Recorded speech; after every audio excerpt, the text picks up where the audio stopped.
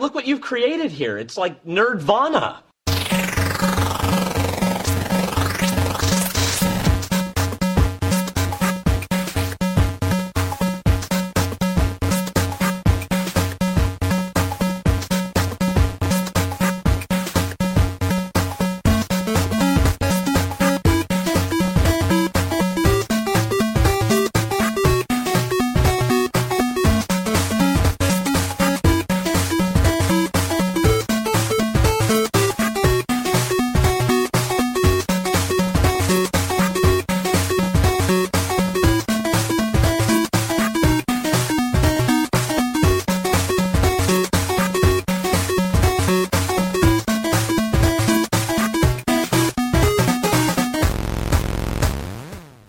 Willkommen zu Nerdvana Version 1.93. Diesmal mit dem Tom. Hallo Tom.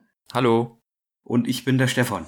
Ja, Nerdvana, der Podcast für alles Nerdige. Wir besprechen Themen wie zum Beispiel die folgenden. Den Film Deadpool 2, dann die beiden Bücher King Solomon's Mines und Alan Quatermain, das Kartenspiel The Mind, das App-Spiel The Battle of Polytopia. Dann hat der Tom noch einen, wie hat er das letzte Mal gemeint, einen 3D-Drucker geerbt, den Rankforce RF100, da wird er uns davon berichten. Dann stelle ich euch noch ein Lego-Modell vor, den alten Angelladen, und dann gibt's noch ein bisschen Musik. Saltatio Mortis mit ihrem neuesten Album Brot und Spiele. So, Deadpool 2 ist ja ein Film, der ist jetzt nicht mehr der neueste, der ist vom Mai 2018. Also jetzt bei Aufnahme ist es schon so ein halbes Jahr her, aber wir sind beide nicht ins Kino gekommen, glaube ich. Bei dir auch, Tom, oder? Du hast den jetzt erst auf Blu-ray, ne? Genau, wir haben den jetzt halt auf Blu-ray oder auf den gängigen Seiten hier, ich weiß nicht, ob er auf Netflix oder so weiter veröffentlicht ist, aber zumindest halt im Stream ist er jetzt erhältlich. Und wir sind jetzt dazu gekommen, Deadpool 2 mal zu gucken. Wir waren ja beide eigentlich ganz begeistert, als wir den ersten Film bei Nerdvana besprochen haben. Wolfgang nicht so. Der ist es halt kein Film für ihn, der ist jetzt auch nicht dabei, deswegen kann er auch nicht dagegenhalten. Geschickt gemacht, ja. Ja, also ich fand den total super, den ersten Deadpool. Das war so für mich eine Frischzellenkultur für das Superhelden-Genre. Tom, wie war das bei dir? Ich glaube, du warst es nicht so enthusiastisch wie ich, aber du fandst den doch auch ziemlich gut, oder? Ja, genauso wie du es gesagt hast. Also ich fand den ziemlich gut, ziemlich witzig, ziemlich unterhaltsam und gerade eben auch die Art und Weise, wie der mit dem Thema Superheldenfilm umgeht und sich selber da praktisch immer auf die Schippe nimmt, war genau das, was den Film und den Charakter so witzig gemacht hat. Und das wäre auch der Grund, dass ich mir den zweiten Teil jetzt dann doch mal anschauen wollte, um diesen Humor wieder zu leben oder zumindest vielleicht auch mal auf die Probe zu stellen, ob das nochmal klappt. Aber um es vielleicht mal mit einem Fazit anzufangen, ich glaube, es hat funktioniert. Ah, okay. Bei mir ist es genauso. Also wenn ich es mal vergleiche mit Guardians of the Galaxy, das ist ja auch ein Film als Film mit der neuen Marvel-Humor ziemlich gut fand, da war der zweite Teil für mich ziemlich schrecklich und langweilig und mittelmäßig, würde ich mal eher sagen. Ja, bei nicht nur Deadpool, für dich, ja. Ja, deswegen hatte ich auch starke Bedenken bei Deadpool 2, ob das hier vielleicht in die gleiche Richtung geht. Also ob der auch in die Mittelmäßigkeit abdriftet. Ich muss aber sagen, nee, tut er nicht. Er kann vielleicht nicht ganz 100% an den ersten Film rankommen, aber er hält zumindest das Level ziemlich gut. Aber gehen wir vielleicht erstmal auf die Story ein bisschen ein? Also, ja. Ich wollte auch noch was sagen, bevor wir dann ganz kurz die Story, ich meine, bei solchen Filmen ist das ja meistens auch nicht so das Hauptthema, die eine komplexe Handlung, die man dann mit vielen Wendungen und Irrungen irgendwie erwarten muss, aber weil wir gerade gesagt haben, dass der Deadpool, wenn das der erste Teil jetzt ein bisschen anders an die Sache ranging, das ist schon jetzt auch beim zweiten so, aber ist dir aufgefallen, dass dieses Durchbrechen der vierten Wand, was man immer so sagt, also wenn er quasi mit den Zuschauern spricht oder wenn der Film eben sich selber als Film sehr stark bewusst wird, ist dir das aufgefallen, dass es im zweiten Teil doch deutlich weniger der Fall war? Ja, schon. Da haben sie die Gags ein bisschen anders geschrieben, also Das ist eher so Situationskomik im Deadpool-Stil und nicht mehr so diese Meta-Ebene. Ja. Das Es fand war ich aber ein doch bisschen deutlich. schade. Also, ja, ja. Ich fand es ein bisschen schade, weil das ist das, was mir beim ersten Teil eigentlich am meisten gefallen hat. Dass er in seinem Kopf seinen eigenen Film durchspielt und wir eigentlich Zeuge dessen Films waren. Das ist hier ein bisschen normaler vielleicht, könnte man sagen. Ja, also die Gags funktionieren super, Ja. aber die funktionieren nur im Film. Also das heißt, Ja. du guckst dir halt einen lustigen Film an. Genau. Bei Deadpool 1 war es ein bisschen anders. Da warst du irgendwie so ein Teil davon quasi. Das stimmt, ja. Okay, wem Deadpool jetzt erstmal nix sagt, der soll natürlich erstmal den ersten Film gucken, ne? Es ist ja klar, also hier mit dem zweiten Teil anzufangen, ist ein bisschen blöd, oder? Oder unsere Besprechung vom ersten Teil anhören. Ja, genau. Naja, gut. Trotzdem würde ich sagen, wenn ihr nur die Besprechung vom ersten Teil hört und dann den zweiten guckt, ist auch ein bisschen seltsam. Aber nur so als, also ich mag's auch immer gern, einen Film kurz zusammenzufassen, vielleicht auch nur mit 1, 2 Sätzen, damit man als Zuschauer mal dran erinnert wird, um was ging's denn überhaupt, für die den Film auch mal gesehen haben. Deswegen hier nur kurz, Deadpool ist ein nicht wirklich Superheld, eher ein Söldner, der hat aber Superkräfte und zwar einen unglaublichen Heilungsfaktor, das heißt, er kann alles, so gut wie alles heilen, er ist quasi eigentlich unsterblich. Irgendwann verheilt sogar, wenn er seinen Kopf verliert. Und er ist auch vernarbt in seinem ganzen Körper, weil er eigentlich Krebs hat und die Heilungskräfte gegen den Krebs angekämpft haben. Das heißt, der Krebs tötet ihn natürlich dann auch nicht. Und er ist aufgrund seines Söldnerdaseins ist er auch sehr gut in Waffen, in Kampfkunst und so weiter. Das heißt, er ist halt einfach ein super genialer Kämpfer.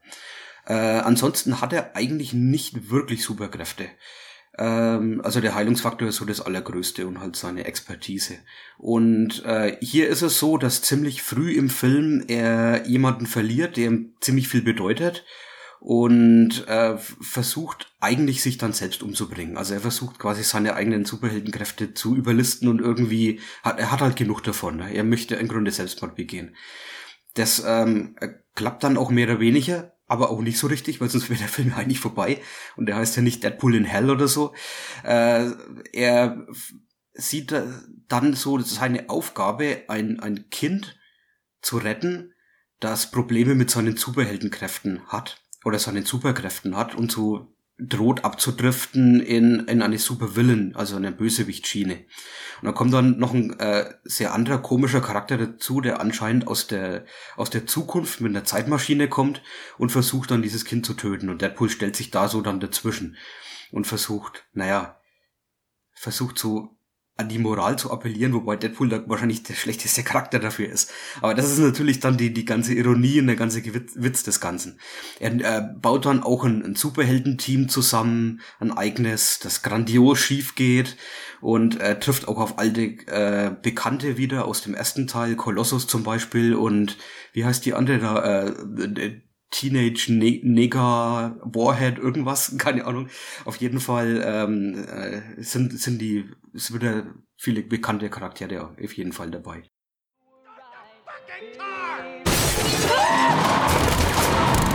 Oh, I shit my pants. Actually, that may have been me. Oh, you're living the dreams, DP. Yeah. Devil may care attitude. Strong thighs. Beautiful girlfriend. Sorry I'm late. I was rounding up all the gluten in the world and launching into space where it can't not hurt us ever again. Kiss me like you miss me, Red.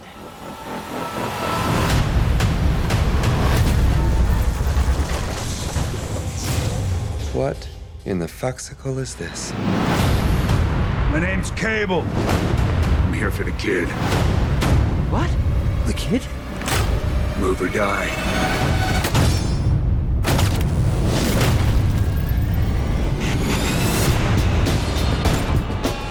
Kids give us a chance to be better than we used to be.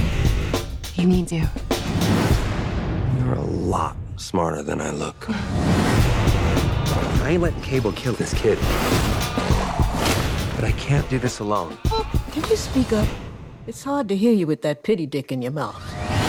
We're gonna form a super duper fucking group. We need them tough, morally flexible, and young enough to carry their own franchise for 10 to 12 years. We will be known as X-Force. Isn't that a little derivative? You're absolutely right. Now, let's go get our fuck on. It lives up to the hype, plus plus. Fuck it, they probably won't even make a 3. Yeah, why would they? Stop it too. You killed it. Tom, du hast jetzt schon gemeint, die Story wäre nicht so wichtig. In dem Film, jetzt im Vergleich zum ersten Teil, wenn du auf den Film zurückblickst, findest du dann, dass die Story hier austauschbar ist oder gar nicht wichtig? Kommt es wirklich nur auf den Humor an? Nö, es macht sogar einigermaßen Sinn am Schluss, dass es irgendwie das, was man davor immer so sieht und sie bestreben, mit diesem Kind das zu retten und dieser andere komische Charakter, der da eigentlich dagegen kämpft, dass sich das am Schluss auflöst und einigermaßen Sinn ergibt, ist eigentlich doch schön und das ist doch immer interessant, dass die Story nachvollziehbar ist und ist, finde ich, heutzutage nicht immer gegeben, gerade bei solchen Filmen, wo das stimmt, zum Teil halt dann irgendwelche willkürlichen Endungen nimmt oder dann irgendwelche wichtigen Plot-Dinge irgendwann später halt einfach eingeführt werden oder die Charaktere halt einfach Fähigkeiten haben, um aus einer Situation, die eigentlich auswegslos sein soll, irgendwie doch rauskommen. Das haben sie hier schon irgendwie im Rahmen, also innerhalb ihrer eigenen Regeln, haben sie sich da schon dran gehalten und da macht die Story wirklich, wie gesagt, eigentlich auch Sinn.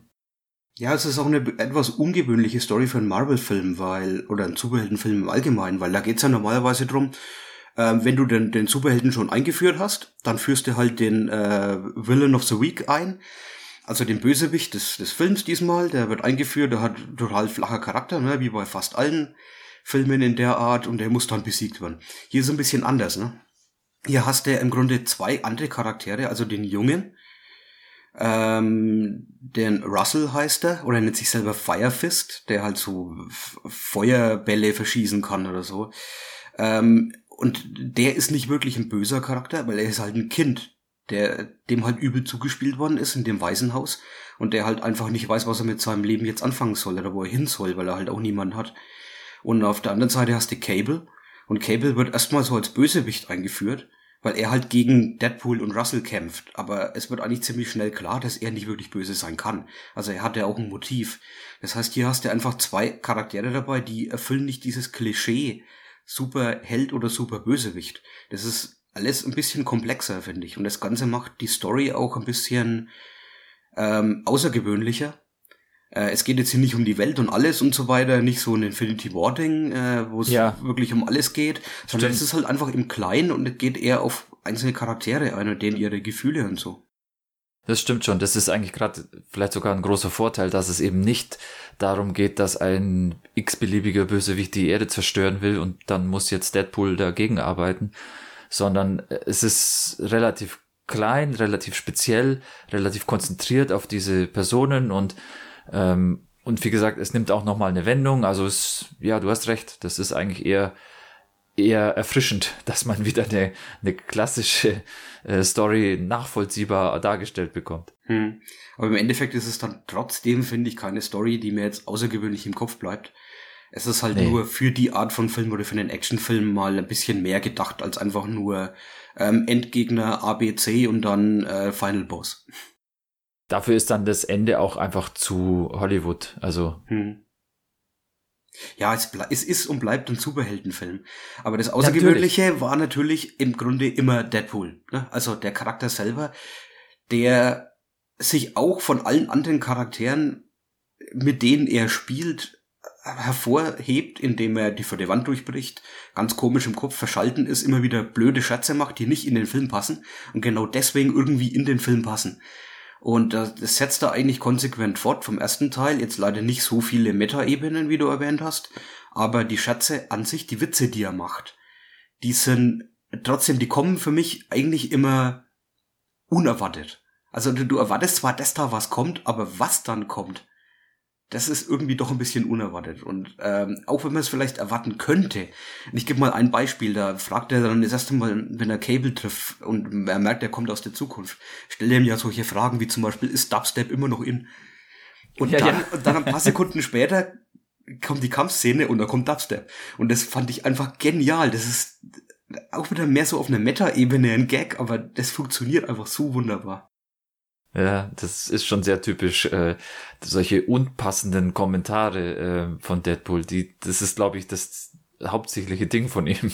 Ja, und auch es gibt ein paar coole, richtig geile Kampfszenen und die sind halt auch total witzig. Eine der besten ist zum Beispiel ganz am Anfang in diesem Yakuza-Bad, wo die ganzen Yakuza nur mit Handtüchern um die Hüfte herum dann gegen ihn kämpfen und das sind einfach coole choreografische Gags mit drin, die man eigentlich so nur von dem Jackie Chan irgendwie erwarten würde.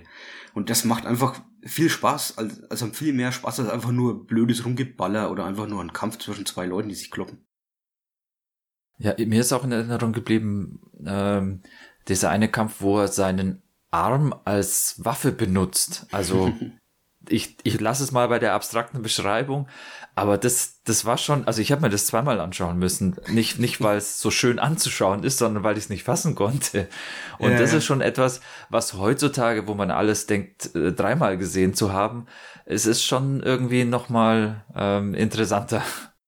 Ja, aber auch zum Beispiel die Waffen, die Cable hat, diese eine Knarre, die ja Deadpool dann auch so super findet, wo du irgendwie dann die mit diesem Dreher das so hochdrehen kannst und so, die hat halt auch einen ordentlichen Wumms und so, die ist dann auch schon wieder ganz cool.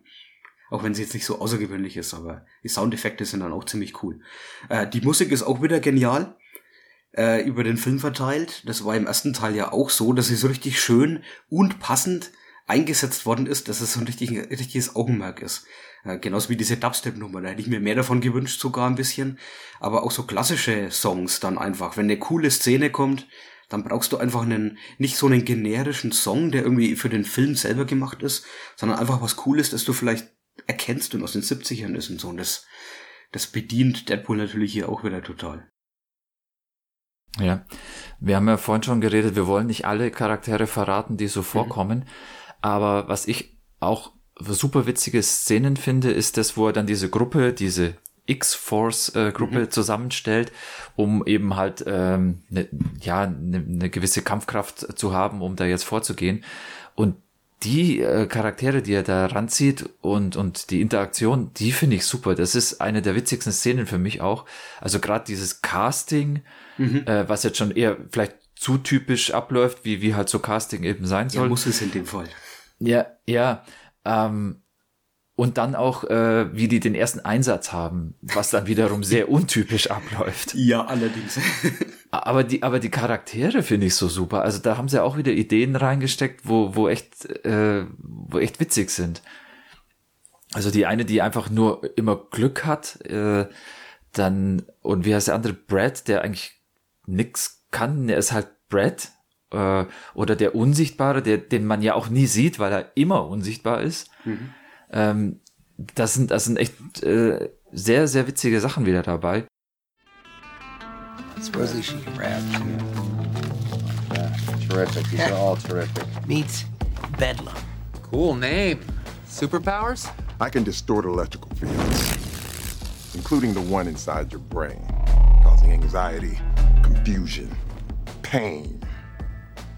So basically, you're Dave Matthews. We can use him. I'm a Zeitgeist. Cool. I like it. So you have the power to put your finger on the pulse of society? No, I spit acidic vomit. Oh. Do you want me to demonstrate? No, we'll take your word for it. Yeah. Listen, we've all eaten at Arby's. Okay. My name's Rusty, but I go by Shatterstar. That's good. Yeah. yeah. Rusty is Toughy. terrible. So, where are you from? The planet Mojo World. So you're an alien, I guess. Yeah, I How guess. does that help us? I'm basically better than you at everything. Just once I'm gonna find a planet of people that are worse than me at everything. A whole bunch of functional idiots. I'm gonna go there and I'm gonna be their Superman. Isn't that Canada? You shut your goddamn trash mouth. Meet Domino. What's your shtick? I'm lucky. That's not a superpower. Yeah, it is. No, it isn't. Yes, it is. No, it isn't. Yeah, it is. No, it isn't. Yes, it is. No, it isn't. Yeah, it is. really isn't. No, it isn't. Yes, it is. Told you. Get out of my head! I'm not in your head. I'm in an 11-year-old's bedroom. Wow. If you're so lucky, then what are you doing here with us?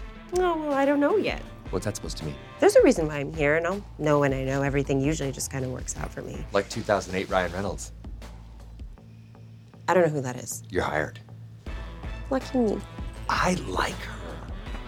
And last but not least, Peter. Am I getting catfished here, or any powers you want to tell us about? Any, No, I don't have one. I just saw the ad. No superpowers at all? I have both type 1 and 2 diabetes. Ow! Oh, that's all the diabetes. Right, yeah, you got them all. If you find a type 3, let us know. Yeah, you're in.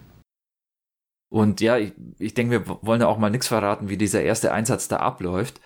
Aber ein Punkt vielleicht noch, du hast vorhin den Namen gesagt, ich kann mir den nicht merken, von der die erst Superfähigkeit nur Glück hat. Domino. Domino, genau. Ja, auf alle Fälle, wie die dann später das ausnutzt oder wie das gezeigt wird, was das bedeutet, das ist auch fantastisch. Also diese Verfolgungsjagd, wo sie dann, ich meine, sie macht ja eigentlich nichts. Also es passiert ihr halt etwas und das ist dann einfach immer zu ihren Gunsten. Mhm. Und was dann natürlich so aussieht, als ob das halt perfekt choreografiert für sie läuft. Ich meine, man muss sich's anschauen, glaube ich, dass man das irgendwie verstehen kann, wie das funktioniert. Aber es ist super gemacht im Film auf alle Fälle. Ja, das passt so richtig schön rein und das ist auch wieder auf so eine Art Meta-Ebene so ein Augenzwinkern, wie Actionfilme funktionieren. Ne? Weil wenn der Held in eine ausweglose Situation kommt, dann ist halt die Knarre des Bösewichts plötzlich fällt sie auseinander oder so. Also einfach so, weil die Schreiber das nicht anders gewusst hatten im schlechten Actionfilm. Ne? Und sowas wird halt hier pariflaschiert. Das ist schon super gemacht, ja. Übrigens, diese ganze Szene mit der Auswahl der Superhelden oder diese Bewerbungsgespräche hat mich doch sehr, da die ja so lächerlich irgendwie wirken und so ganz komische Superheldenkräfte haben. Die haben mich sehr erinnert an den Comic, das ich mal gelesen habe und das es auch, glaube ich, immer noch teilweise gibt. Great Lakes Avengers. Avengers kennst du ja, ne? Und es gibt es gibt verschiedene Untergruppen der Avengers und es gibt auch die Great Lakes Avengers. Und das sind halt nur so Witzfiguren. Also Superhelden, die bescheuerte Superkräfte haben. Und das ist quasi ein Parodie-Comic, aber von Marvel wirklich selber rausgebracht. Und das war, glaube ich, ein bisschen auch ein Zwinkern in die Richtung. X-Force selber gab's auch. Das war, glaube ich, sogar der Ursprung von Deadpool, wenn ich mich nicht täusche. Also zumindest war das ein bisschen so mit da drin. Und Cable gibt's natürlich auch schon ganz lange in den Comics. Ich habe sogar mal auch das Crossover Deadpool Cable mit, ich glaube, über 30 Heften hat es gehabt, wenn nicht sogar 50 Hefte habe ich alles gelesen. Es war überraschend anspruchsvoll für einen Superhelden-Comic.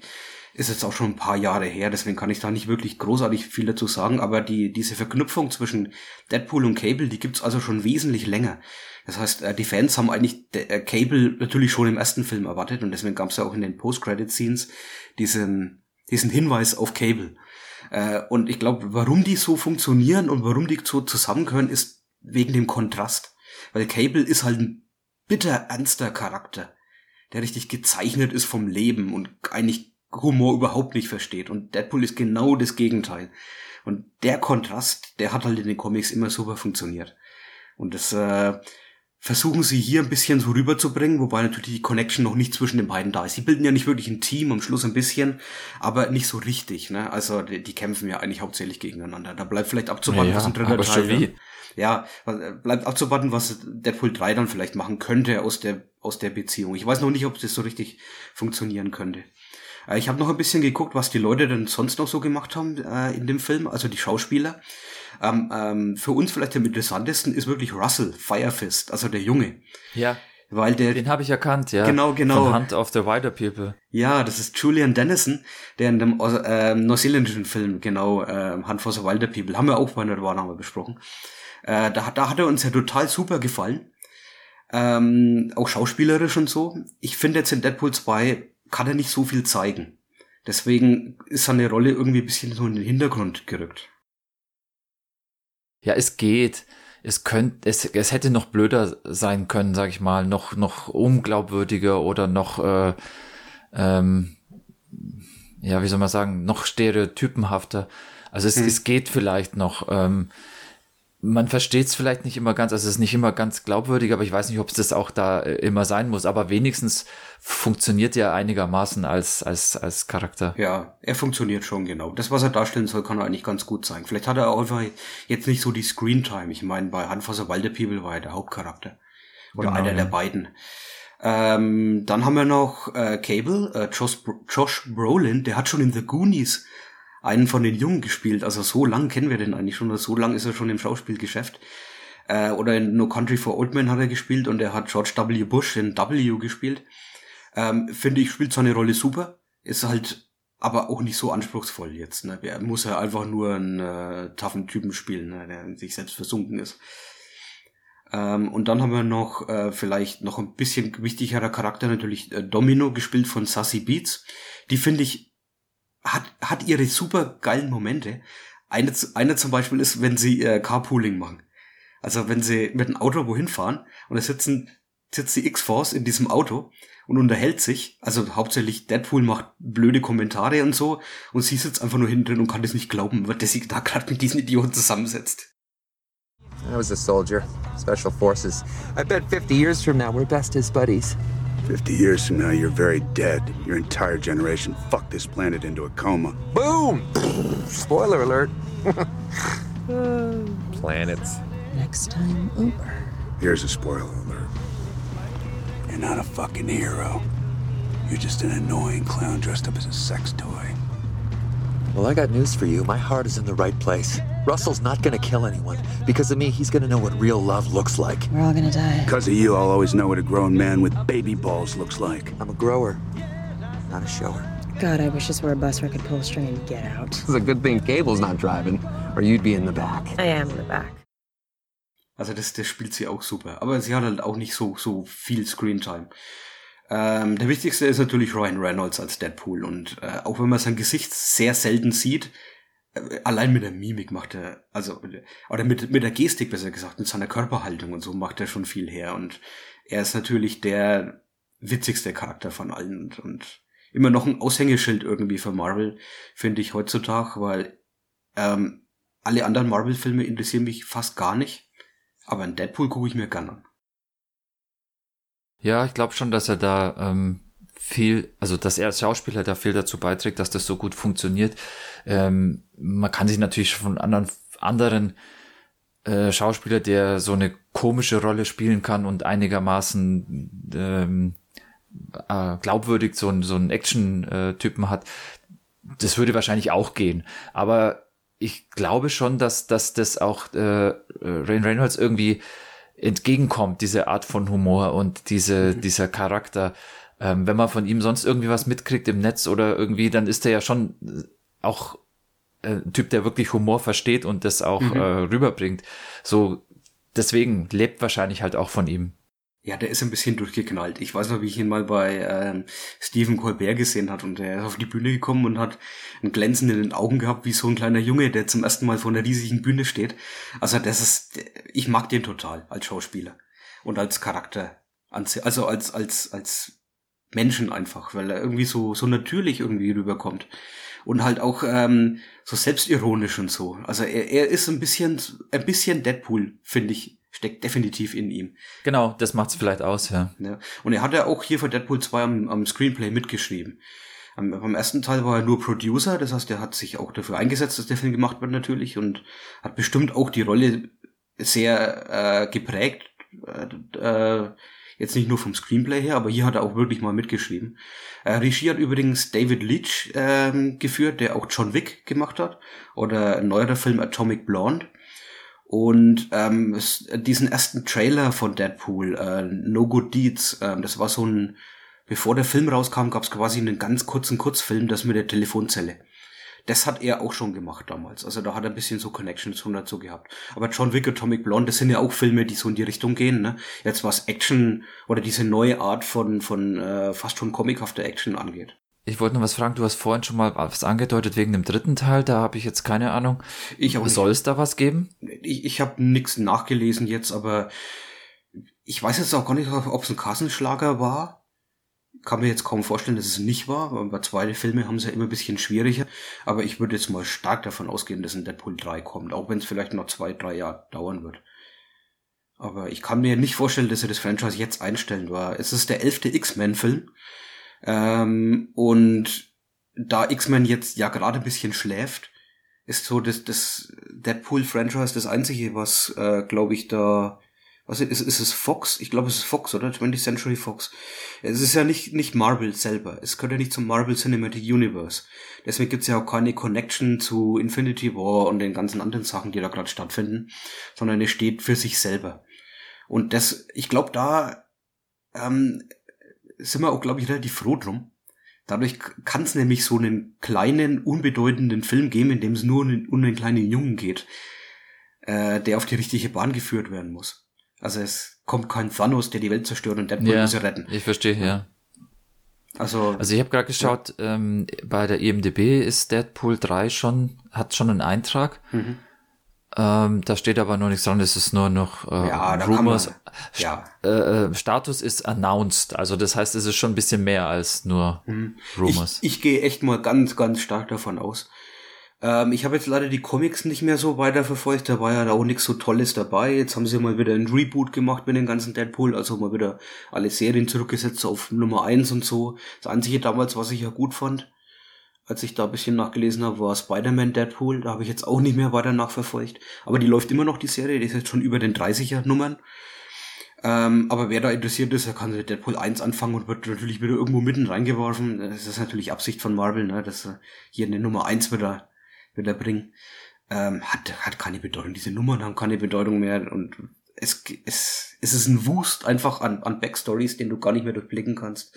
Und da habe ich auch gar keine Lust mehr, mich irgendwie mit reinzulesen. Wer da Lust hat oder Erfahrung damit hat, der kann uns ja auch mal schreiben, so was er denkt vielleicht, so in den Shownotes. Wenn da so ein kleiner Kommentar steht mit Empfehlungen Deadpool Comics, wäre eigentlich ganz cool, weil wir haben einfach nicht wirklich die Zeit und die Lust dazu. Als Fazit würde ich sagen, wer Deadpool 1 mochte, auf jeden Fall Deadpool 2 angucken. Vielleicht dann auch ein kleiner Tipp von mir. Ich habe jetzt nicht beide Versionen gesehen, also die normale, die Theatrical Version und die Super Duper Version. Ah ja, stimmt. Aber ja. ich habe mir die Theatrical Version angeguckt und dann noch ein paar Szenen und nachgelesen, was es denn so erneuert und mal reingeguckt in die Super Duper Version, um die wichtigsten Szenen mir anzugucken. Und ich muss sagen, ein paar Kampfszenen werden erweitert. Dafür ist es vielleicht besser, die Super Duper Version anzugucken. Ein paar Gags werden leicht umgeschrieben, aber das ist wirklich so minimalistisch, dass es einem wahrscheinlich gar nicht auffällt. Und die sind auch gleichwertig, die Gags. Und es gibt ein paar mehr Post-Credit-Scenes. Zum Beispiel die mit Baby Hitler. Und vielleicht ist es dann ganz gut, wenn man sich einfach die Super-Duper-Version anguckt, weil die ist eine Viertelstunde länger und gerade die Szene, die ich erwähnt habe, in dem Yakuza-Bad, wird um ein paar minimalistische Kampfhandlungen erweitert, die aber richtig cool sind. Von daher. Und ein paar Musikstücke sind andere. Also man muss sich jetzt nicht in den Arsch beißen, wenn man nur die Theatrical-Version geguckt hat und sich, hätte ich doch die Super-Duper. Das ist wirklich, es macht so wenig aus. Aber wer die Wahl hat, guckt euch die Länge halt einfach an. Aber für mich von mir ist es auf jeden Fall eine Empfehlung für jeden, der Deadpool 1 gut fand. Der macht mit Deadpool 2 definitiv keinen Fehler. Der weiß, was er kriegt. Ja, würde ich auch so sehen. Das ist in dem Fall wirklich sehr einfach. Wenn einem der erste nicht gefallen hat, dann braucht man sich den zweiten auch nicht angucken. Genau. Aber andersrum, wer den ersten mochte, definitiv zuschlagen. Es ist kein Risiko. Ja, und wer jetzt beide nicht kennt und sich denkt, soll ich mir sowas antun? Superhelden sind nichts mehr für mich. Ja, das habe ich mir auch gedacht. Und ich kann mir die meisten Superheldenfilme mittlerweile nicht mehr angucken. Infinity War war eine große Ausnahme, komischerweise. Aber Deadpool war da wirklich für mich damals die Offenbarung und kann man einfach mal ausprobieren, wenn man auf komischen Humor steht. Okay, dann sind wir mal gespannt, was Deadpool 3 bringt. Wirst du ihn gucken, Tom? Also ja, nach den Erfahrungen, die ich jetzt mit den ersten beiden gemacht habe, würde ich sagen, ja. Ich meine, ich muss da nicht super gleich ins Kino rennen, wenn der rauskommt und den in der Premiere sehen. Aber es ist auf alle Fälle was ich mir anschauen werde. Ja, genau. Und dann hoffentlich auch auf Englisch, weil, also ich habe es jetzt nicht ausprobiert. Ach so, aber, ja. Es ist halt ein Film mit viel Humor und das ist in der deutschen Version immer ein Problem. Ich denke schon, ja. Ich habe es auch nicht... würde ich sowieso nicht probieren, ja, bei sowas. Genau.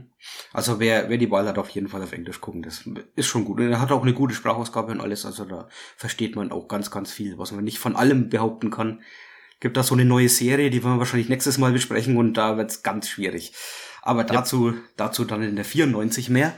Wir machen weiter mit was ganz Altem. Ich habe nämlich 2 Bücher gelesen und das sind Bücher, die stammen von 1885. Also die sind jetzt schon über Gab's 100 da schon Jahre Buchstaben? alt. Da gab's schon Buchstaben, ja. Oh. Genau, da war das Papier schon erfunden und so. Ach so. Ja, die Bücher sind King Solomon's Mines und Allan Quatermain von Sir H. Rider Haggard. Oder Rider Haggard würde ich ihn einfach nur abkürzen. Das ist ein Autor aus Großbritannien, der viel in Afrika unterwegs war. Unterwegs in verschiedensten Beamtenfunktionen in Südafrika. Das heißt, er hat viel von der Kultur mitgekriegt, von den Eingeborenen, war sehr daran interessiert, an den Menschen, an den Völkern, den Gepflogenheiten der Sprache und so weiter. Für die Zeit, um 1860, 70 rum, ist Afrika noch sehr, sehr unerschlossen gewesen von westlichen Kulturen. Das heißt, man hat sehr wenig über Afrika gewusst. Und er war da schon ein bisschen so pioniermäßig unterwegs. Er war in den Boerkriegen, die hat er mitgekriegt, die Zulu-Kriege hat er mitgekriegt. Das war natürlich jetzt alles nicht so schön, aber was ich so mitgekriegt habe, ich habe jetzt seine Biografie selber nicht gelesen, aber ein bisschen was über ihn. Und er scheint da schon sehr aufgeschlossen gewesen zu sein gegenüber allem. Und er hat ein bisschen, vor allem mit dem zweiten Buch, Allan Quatermain, ein bisschen am Anfang geschrieben über, was es denn bedeutet, den wilden Stamm zu vergleichen mit der Zivilisation zum Beispiel Großbritanniens. Und da wird ziemlich schnell klar, dass er da so keine großen Unterschiede sieht. Und er einfach nur denkt, dass die Zivilisation nochmal quasi so ein Zehntel des Menschen quasi nochmal oben drauf ist, das aber schnell wieder abfallen kann und das weder das Ganze besser noch schlechter macht, wie wir leben im Vergleich zu diesen eingeborenen Stammen. Und auch wenn man sie manchmal als Wilde bezeichnet oder so, oder er auch in seinen Büchern als Wilde bezeichnet, das ist für ihn, glaube ich, nicht abwertend gemeint. Aber da will ich auch noch ein bisschen was dazu sagen, zu der quasi Rassismus, zu der Frauenrolle und so weiter. Das ist natürlich alles ein bisschen schwierig für ein Buch von 1885. Aber ja, erstmal so ein bisschen quasi, damit man seinen Charakter versteht. Also er war nicht die ganze Zeit nur in Großbritannien gesessen und hat dann über irgendwelche Afrikaner geschrieben, sondern er hat das wirklich schon alles erlebt. Er hat ein neues Genre auch erschaffen mit diesen Büchern, und zwar das Lost World Genre. Das heißt, es wird eine Zivilisation gefunden, von der man nicht wusste, dass sie existiert. Später gab es dann solche Bücher wie The Land That Time Forgot von Edgar Rice Burroughs oder The Lost World von Arthur Conan Doyle. The Lost World war natürlich die große Vorlage für Jurassic Park. Oder auch H.P. Lovecrafts At the Mountains of Madness. Das ist auch gehört auch so in diese Genre Lost World mit rein. Aber mit King Solomon's Mines, das war so der grundlegende Pfeiler des Ganzen. Und auch des großen Afrika-Romans oder der Fantasiegeschichte einer Expedition in Afrika. Mit einer Schatzsuche und so und das Finden verlorener Völker und so. Das war quasi das allererste Mal, dass jemand sowas geschrieben hat. Und hat dann auch ein bisschen zu Kontroversen und aber auch zu Erfolg des Buches geführt. Ich beschreibe mal kurz, um was es in King Solomon's Mines geht. Also der Hauptcharakter Allan Quatermain ist ein Großwildjäger, der schon gezeichnetes Alter erreicht hat. Und er wird konfrontiert von Sir Henry Curtis und Captain Good. Und die beiden versuchen, den Bruder von Sir Curtis zu finden. Der war auf einer Expedition unterwegs, um die Schatzkammern des Königs Solomons zu finden.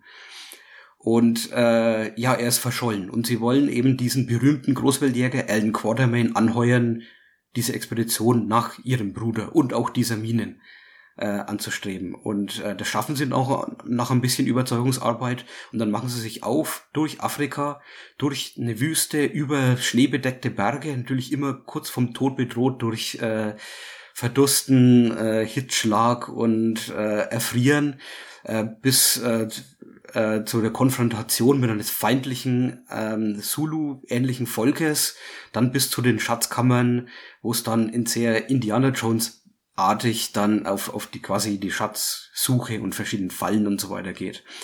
Indiana Jones erwähne ich, weil das Ganze auch die große Inspiration für Indiana Jones ursprünglich war. Und das war auch für mich so der Punkt, wo ich überhaupt darauf aufmerksam geworden bin auf dieses Buch.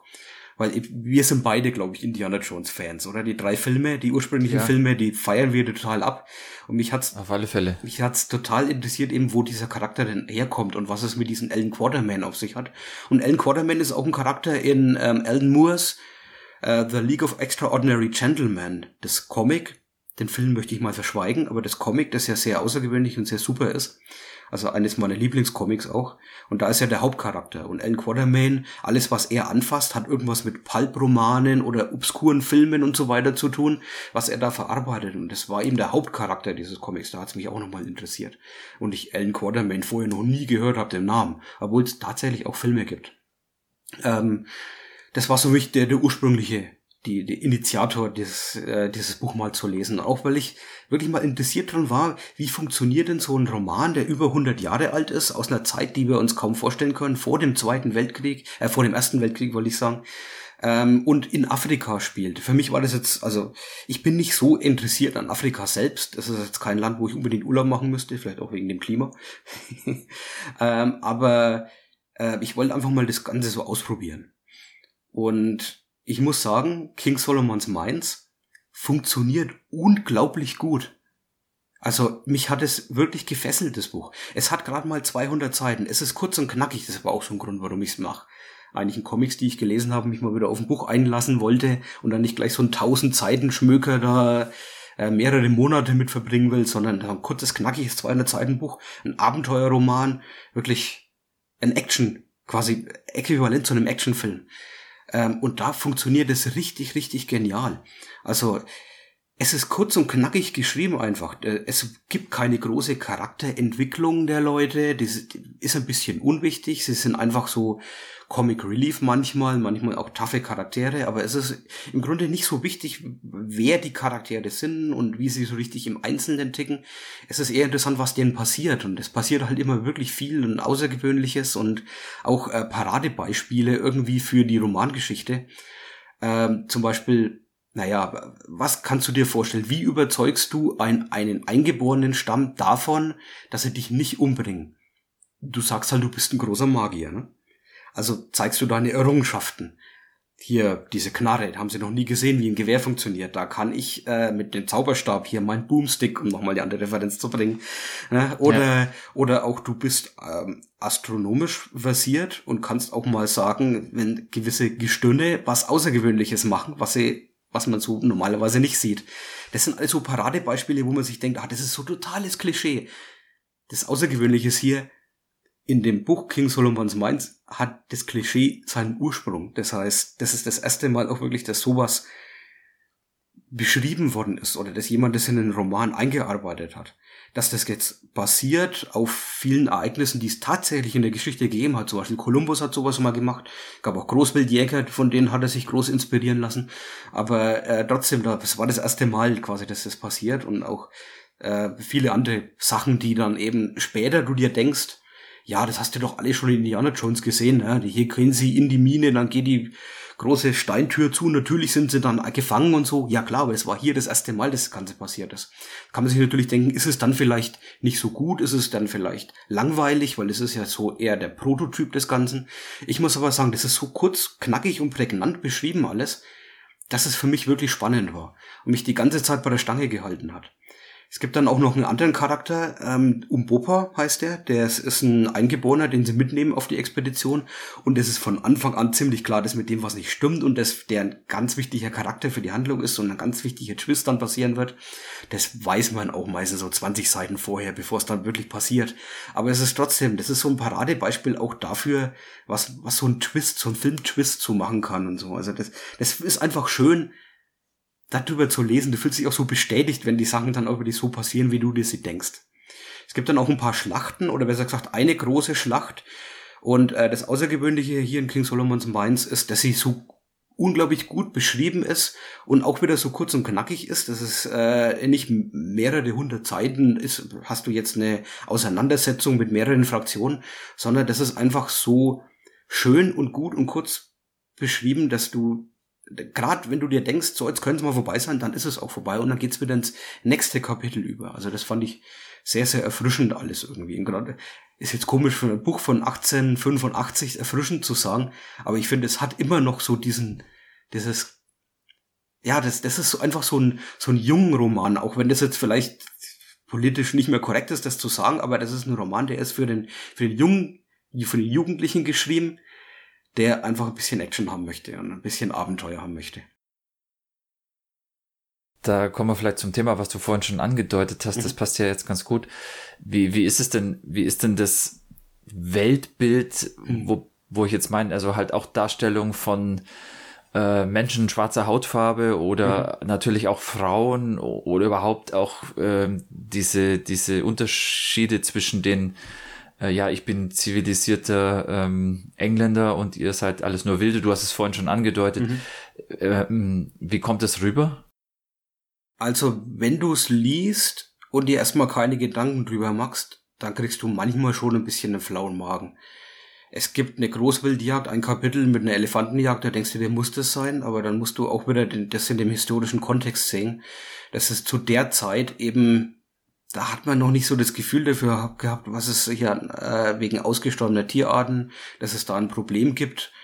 Und ich fand es jetzt auch kein schönes Kapitel, sagen wir mal so, aber man muss es einfach im Kontext seiner Zeit sehen und einfach als Interessierter lesen und das Ganze nicht wirklich, wenn du das zu stark bewertest nach unserer heutigen Zeit, ne? Also das Buch kannst du nicht nach unserer heutigen Zeit bewerten, da müsstest du es in die Ecke werfen, müsstest sagen, das ist rassistisch, das ist sexistisch, das ist absolut vollkommen inakzeptabel, das Buch, aber für die Zeit war es eigentlich revolutionär, weil es den Eingeborenen nicht auf ein untergeordnetes Level gegenüber den Zivilisierten stellt, sondern er versucht einfach diese Zivilisation anderer Völker darzustellen als interessant und als auch in sich funktionierend. Es ist leider so, dass hier in dem Buch ein böser König vorkommt, der schlimme Rituale durchführt, wo man jetzt denken könnte, soll das jetzt darstellen, die Zivilisierten, die sind alle brutal und die haben kein Gefühl für Leben und so weiter, und die Frauen sind auch untergeordnet und so. Das kann man jetzt ankreiden, allerdings gibt's dann auch einen Wandel des Ganzen und wir versuchen das natürlich in eine andere Richtung zu drücken, ohne zu viel Zivilisation dem Ganzen aufzubrummen. Es hat natürlich schon ein bisschen so Untertöne, so von wegen, die Hauptcharaktere sind zivilisiert und können deswegen die unzivilisierten, in Anführungszeichen Wilden, dann hinters Licht führen mit so einfachen Sachen. Aber ja, es ist nicht in Ordnung, finde ich, auf der einen Weise. Auf der anderen Seite würde das Buch definitiv überhaupt nicht so funktionieren. Es gibt auch viele Filme, die würden nicht so funktionieren. Ich meine, guck dir mal Indiana Jones und der Tempel des Todes an. Das ist vielleicht der beste Beispiel, wie ähnlich das ist der Indiana Jones Film, der am ähnlichsten oder am weitesten an das Buch vielleicht drankommt. Auch wenn die Story komplett anders ist, aber einfach nur so vom Gefühl her oder so grob, was so andere Völker angeht oder sowas. Dieses eingeborene Dorf am Anfang, das ist ja auch alles nicht in Ordnung. Ne? Aber würde man jetzt deswegen sagen, du kannst den Film nicht mehr gucken, weil da ein paar Sachen nicht in Ordnung sind? Ich muss einfach sagen, du darfst das Ganze nicht zu ernst nehmen, glaube ich. Naja, wie du schon gesagt hast, man muss das halt aus der Zeit raus verstehen, nehme ich mal an. Und wenn man das tut, dann kann man es halt nicht nach heutigen Maßstäben bewerten, auch wenn man es trotzdem nicht okay finden würde. Genau. Das ist, denke ich, das kann man schon, also da muss man sich halt einfach die Gedanken machen dazu und dann kann man es ja deswegen trotzdem genießen und die Handlung und die ganzen Charaktere und so weiter. Ich meine, jetzt zu sagen, dass die Rolle des eingeborenen Wilden in dem Buch nicht in Ordnung ist, das ist natürlich auch total einfach. Das ist vollkommen auf die Nase. Da kann man natürlich drüber diskutieren, dass das nicht in Ordnung ist. Ich würde das Buch jetzt nicht in Jugendlichen in die Hand geben und dann einfach unkommentiert stehen lassen, sondern da gibt es Sachen, über die muss man diskutieren. Aber das ist vielleicht auch dazu da, um darüber zu diskutieren. Warum das so ist, warum es nicht in Ordnung ist und warum das Buch oder vielleicht für die Zeit trotzdem eigentlich revolutionär war und nicht rassistisch in der Zeit eigentlich war. Obwohl es für unsere heutige Zeit natürlich rassistisch ist. Aber für damals war es halt genau das Gegenteil, wie man es heute sieht. Wenn man versteht, dass aus dem damals vorherigen Menschenbild dieses Buch als progressiv gelten würde, dann kann man, glaube ich, ziemlich schnell verstehen, was es da für Diskussionspunkte gegeben hat in der damaligen Zeit über dieses Buch. Ja, das ist so eine Meta-Ebene, dass du quasi das Buch an sich genießen kannst als Abenteuergeschichte und auf der anderen Seite das auch als historisch bedeutend erkennst, einfach für die Zeit, ne? Oder warum das geschrieben ist oder warum das so geschrieben ist. Vielleicht noch ein anderer Punkt, wie ist es denn mit der Sprache? Oft ist es ja so, dass wenn es zu alt wird, also beim Englischen geht's eine Zeit lang ganz gut, finde ich, aber wenn es dann mehr als 100 Jahre sind, dann habe ich oft Probleme mit der Sprache, weil viele Wörter vorkommen, die einfach heutzutage dann überhaupt nicht mehr existieren und das dann einfach sehr schwierig ist, die Sprache zu verstehen. Solche Worte kommen vor, nicht so oft. Ich habe das erste Buch als wirkliches Buch in meinen Händen, als Papierbuch gelesen. Da ist es mir nicht wirklich aufgefallen. Vielleicht, weil ich auch nicht die Möglichkeit hatte in dem Moment oder mein Handy war da gerade nicht da. Das heißt, man überliest es dann einfach. Überliest es einfach, genau. Beim zweiten Buch, Alan Quatermain, da sage ich dann gleich noch ein bisschen was dazu. Beim zweiten Buch habe ich auf dem Kindle gelesen und da kannst du natürlich antippen und dann kannst du dir eine Erklärung geben lassen über Wiktionary oder sowas. Und da habe ich das ein paar Mal gemacht, weil da war einfach die Möglichkeit so schnell mit einem Klick, mit einem Touch quasi da. Und es kommen ein paar Wörter vor, die sind aber nicht so wichtig, die kannst du überlesen. Was mir am Anfang ein bisschen aufgefallen ist, ist einfach, dass die Sprache von der Satzbildung her ein bisschen ungewöhnlich ist. Jetzt nicht so extrem verschachtelt wie bei Don Quixote zum Beispiel, aber trotzdem ein bisschen komisch, man muss ein bisschen aufmerksamer lesen. Da liest du 20 Seiten, dann hast du dich daran gewöhnt. Und das besonders Schöne und warum das Buch wahrscheinlich auch so ein Erfolg war und so beliebt ist, auch bis in die heutige Zeit ist, dass es nicht so viktorianisch, englisch verschachtelt und verblümte Sätze benutzt, sondern eben weil es einfach sich hält. Im Grunde ist es wie ein Pulp-Roman. Du kennst ja diese alten Pulp-Hefte, ne? Im Grunde geht's in diese Schiene, ohne jetzt wirklich so billig runtergerotzt geschrieben zu sein, wie man es halt vielleicht sich so vorstellt, dass diese Romane sind. Das heißt, aufgrund der damals schon einfachen Sprache, die halt absichtlich eingesetzt wurde, ist es jetzt auch einfach zu verstehen und sagen wir mal, auch nochmal einfacher zu interpretieren, weil manche Sachen kennt man ja vielleicht auch gar nicht. Ja, genau. Ich wollte noch ein paar kleine Hintergründe sagen, bevor ich zum zweiten Buch komme. Also das Buch war ein großer Kassenschlager, ist auch extrem beworben worden als the most amazing book ever written. Er hatte allerdings am Anfang ein bisschen Probleme gehabt, weil die Verlage wollten das nicht annehmen, die kannten sowas nicht, weil solche Romane gab's zu der Zeit gar nicht wirklich, also diese Abenteuerromane. Was es gab, war zum Beispiel von einem Frederick Courtney Selous, A Hunter's Wanderings in Africa, das eine große Inspiration für das Buch war, also wirklich ein Bericht von einem Großwildjäger.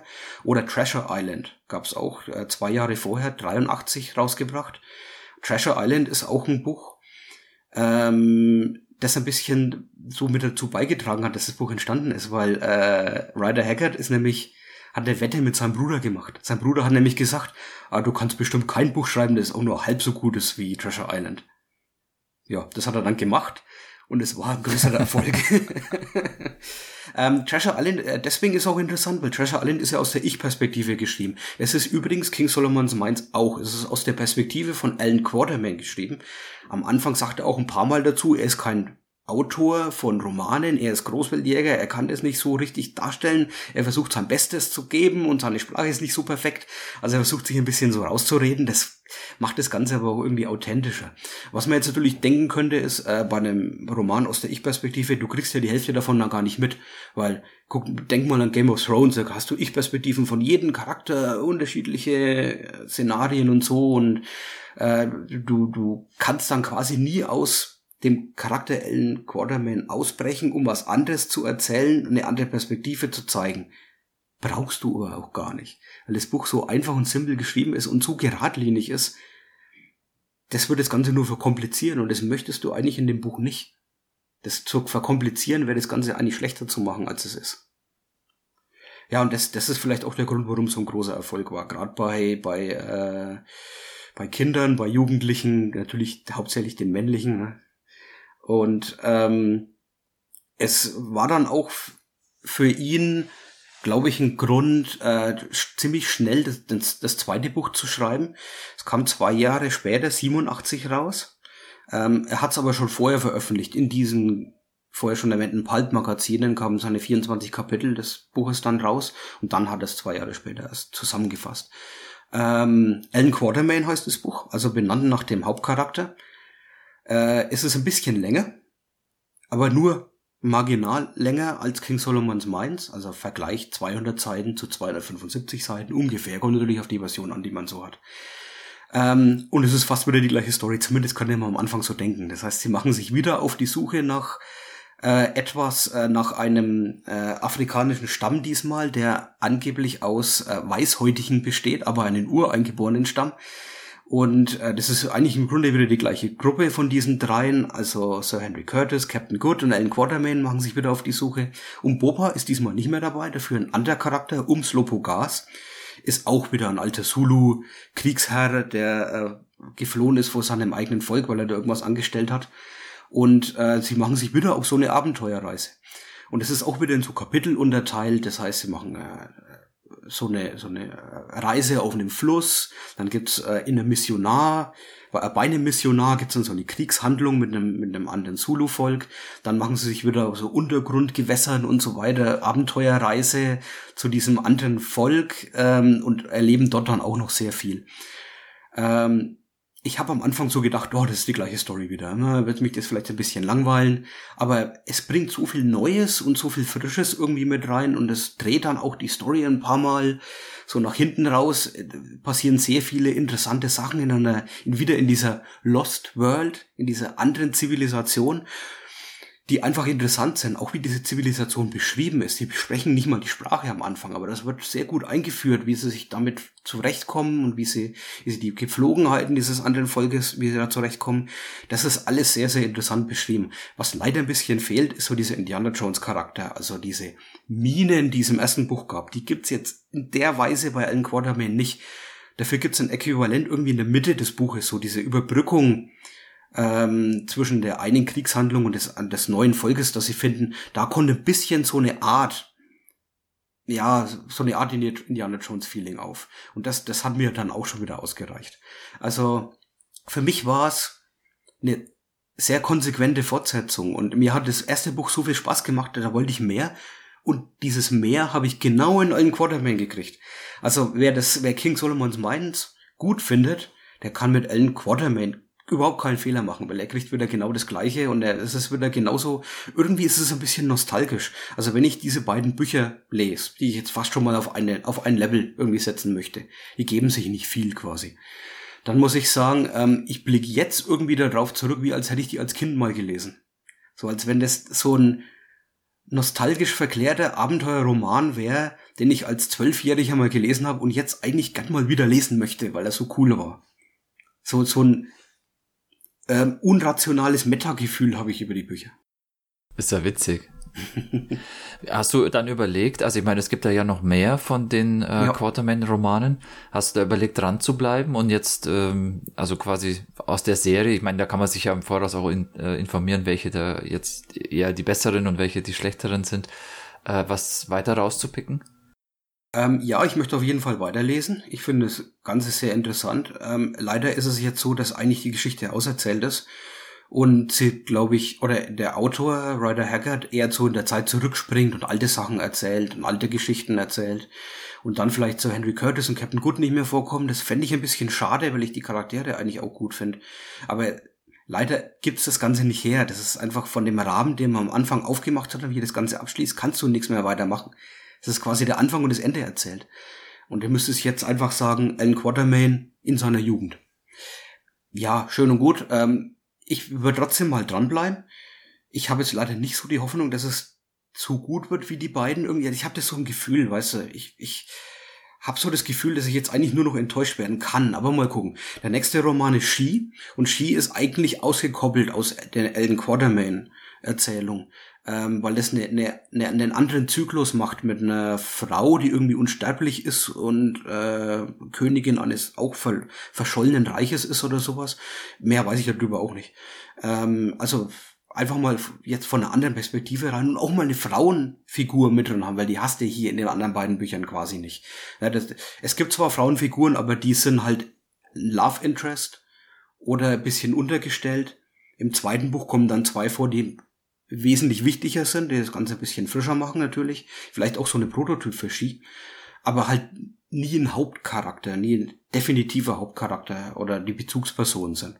Das könnte bei She ein bisschen anders sein. Da bin ich sehr gespannt drauf. Und ich möchte schon dabei bleiben. Ich bin auch ein bisschen so ein Komplettist. Das heißt, ich will auch chronologisch lesen. Also auch wenn es jetzt heißt, der nächste Alan Quatermain Roman ist nicht so gut, ich würde den dann trotzdem lesen. Weil ich in der Reihe bleiben möchte. Und vielleicht schläft es dann für mich einfach vom Gefühl irgendwann ein und ich interessiere mich nicht mehr so dafür, vergesse die Bücher und lese dann nur noch andere Sachen. Das kann schon passieren. Ich will auf jeden Fall drüber hier berichten. Auf jeden Fall über She, das habe ich auf jeden Fall vor. Und dann vielleicht auch die anderen Sachen. Was ich übrigens mit Absicht ausgelassen habe, sind die Verfilmungen von King Solomon's Mines. Weil ja ich jetzt noch ein bisschen weiter lesen möchte und kein falsches Bild in meinem Kopf haben möchte. Vor allem, weil die Verfilmungen alle nicht so gut sein sollen, alle schon ein bisschen älter sind. Es gibt 6 Verfilmungen vom ersten Buch. Echt? Ja, also es gibt alte Filme, richtig alte, so aus der Stummfilmzeit. Es gibt Sachen aus den 50ern. Es gibt so eine Billigkopie von Indiana Jones, wo sie die Bücher quasi verfilmt haben. Und es gibt so neuartigere, 2000er ungefähr, Miniserien und so, die sollen ganz schrecklich sein. Also mich würde zum Beispiel der Film aus den 50ern interessieren und diese Kopie von Indiana Jones. Die würde ich mir irgendwann mal angucken, aber vielleicht erst, wenn ich ein paar andere Romane von Alan Quatermain gelesen habe. Also wie gesagt, ich will jetzt nicht irgendwie ein verfälschtes Bild in meinem Kopf haben. Das wäre ein bisschen tragisch dann, wenn ich die Bücher dann später nicht mehr so genießen könnte, einfach. Und die Bücher sind einfach so gut auch, ich kann mir nicht vorstellen, dass die Filme überhaupt irgendwie da rankommen könnten. Das letzte Mal, wo der mir filmisch über den Weg gelaufen ist, war bei League of Extraordinary Gentlemen. Da gab es auch den Alan Quatermain als Charakter. Das war ja diese aber da ging es ja jetzt kaum, da ging es aber ja jetzt kaum um die Geschichten, die er da erlebt hat, sondern als quasi, wenn er nicht gestorben wäre, wie er dann jetzt so wäre. Genau. Aber egal. Es ist ja auch so, dass, also da kommt ja auch Sherlock Holmes und so vor und so und viele und Nemo, viele andere Charaktere hier auch von Jules Verne und so. Das ist klar, der vermixt da alles Mögliche miteinander so rein. Ein All-Star-Team. Ja, definitiv. Also, jetzt nochmal am Schluss eine kleine Empfehlung. Wer historisch dran interessiert ist, wie so ein alter Abenteuerroman funktioniert, der soll sich auf jeden Fall mal King Solomon's Mines angucken. Man macht keinen Fehler damit, es ist super geschrieben, es ist ein spannendes Buch, macht im Grunde alles richtig, bis auf eben diesen historischen Kontext, in dem man ihm den wirklich sehen muss. Also, ich glaube, das reicht, wenn man da mit einem vernünftigen Weltbild an das Buch rangeht. Da habe ich eine Frage noch, aber nur falls du dich damit überhaupt auseinandergesetzt hast, und zwar, also gerade bei Büchern funktioniert für mich manchmal Übersetzungen ganz gut, weil die Schrift, also du hast anders in einem Film, wo das jetzt irgendwie auch nochmal lippensynchron oder wenigstens vom Rhythmus her irgendwie zu dem Originaltext passen muss, ist es bei Büchern ja so, dass man da das viel freier übersetzen kann und dadurch viel sinngemäßer übersetzen kann. Das wäre jetzt noch die Frage, gibt's die auch in einer guten deutschen übersetzten Fassung? Das kann ich dir jetzt leider nicht sagen, weil ich habe halt nur die Oxford Edition gelesen. Die ist ein bisschen kommentiert, natürlich Englisch, ne? Es ist halt das Original und da ich es kann, lese ich halt immer das Original. Ich kann jetzt wirklich zur deutschen Version nichts sagen. Ich muss allerdings sagen, dass das Buch halt immer noch ein Kassenschlager ist, oder für so ein altes Buch halt zumindest. Es wird immer noch gut verkauft und ich kann mir vorstellen, dass du das in allen Sprachen kriegen kannst, die du haben möchtest. Ja, geben tut es bestimmt. Ja. Das ist ja nur die Frage, ob man das dann lesen will, ob es also quasi als Kinderbuch übersetzt ist zum Beispiel oder ob es modernisiert wurde oder ich weiß es nicht. Da gibt's ja alle möglichen schrecklichen Arten. Ja. Deswegen, aber passt schon. ist halt jetzt die Empfehlung ganz klar für das Original, weil du das auch gelesen hast. Und wenn man es lesen kann, macht das ja auch immer Sinn. Ja, genau. Und lest vielleicht nicht zu viel über das Buch vorher. Er wollte ja nicht unbedingt gespoilert werden. Ich meine, große Spoiler gibt es natürlich nicht. Am Anfang heißt es immer, gibt's wirklich diese Minen des Königs Solomon? Natürlich gibt's die. Weil wenn es nicht wäre, dann wäre das Buch scheiße. Muss ich ehrlich sagen, wenn es am Schluss geheißen hätte, ja, aber die Minen gibt's gar nicht. Das wäre das Schrecklichste, was passieren könnte in dem ganzen Buch. Natürlich gibt's die. Das ist die Frage, was passiert da? Wer hintergeht wem? Welcher Charakter ist in Wirklichkeit das und das? Und da sollte man nicht den Fehler machen, den ich gemacht habe. Ich habe zum Beispiel in der Oxford Edition habe ich die Introduction zuerst gelesen und das werde ich in meinem Leben nie mehr machen. Da wird nämlich alles gespoilert. Ich lese ab jetzt Introductions immer, nachdem ich das Buch gelesen habe. Ganz einfach. Und auch auf der Wikipedia-Seite ein bisschen vorsichtig sein mit dem Buch. Da steht nämlich unter deutschen Titeln oder deutschen Übersetzungen die erste Version des Buchs und das heißt nicht wie die wörtliche oder besser gesagt mehr oder weniger wörtliche Übersetzung die Schatzkammern des Königs Solomon, sondern hat einen komplett anderen Titel und in dem Titel ist der Mega-Spoiler. Also du kannst es nicht schlechter machen. Du kannst nicht den Spoiler in den Titel des Buches setzen. Das geht einfach nicht. Ja. Aber das ist halt die Version. Das ist die Version von 1800 noch was. Da haben sie es halt noch nicht so gehabt mit Spoilern, ne? Ja, das kenne ich aber auch aus schlecht übersetzten Serientiteln. Da ist es dann auch oft so, dass der Gag der Folge eigentlich durch den deutschen Titel schon verraten wurde. Aber egal. Sollen wir ein nächstes Thema machen? Ja, oder genau. Hast du noch was? Ich meine, ich werde vielleicht mal wieder zurückkommen zu dem Thema, dann, wenn ich andere Bücher gelesen habe. Aber für jetzt ist es auf jeden Fall gut. Ja, wir machen den Umstieg auf ein Kartenspiel. Das hast du gespielt, Tom. The Mind. Ja. Ich habe es nicht allein gespielt. Macht da auch gar keinen Sinn. Überhaupt nicht. Wir haben ab und zu ja donnerstags immer so ein bisschen einen Brettspieleabend, mal mehr, mal weniger regelmäßig. Und in dem Fall hat Georg mir das Spiel mitgebracht. Er hat mir sogar geschenkt, weil er es auch irgendwie über ein YouTube-Video aufgeschnappt hat und das Spielprinzip so irre fand. Und es ist ein Kartenspiel, da sind ein bisschen mehr als 100 Karten drin und kostet, glaube ich, auch nur 10 Euro. Heißt eben The Mind.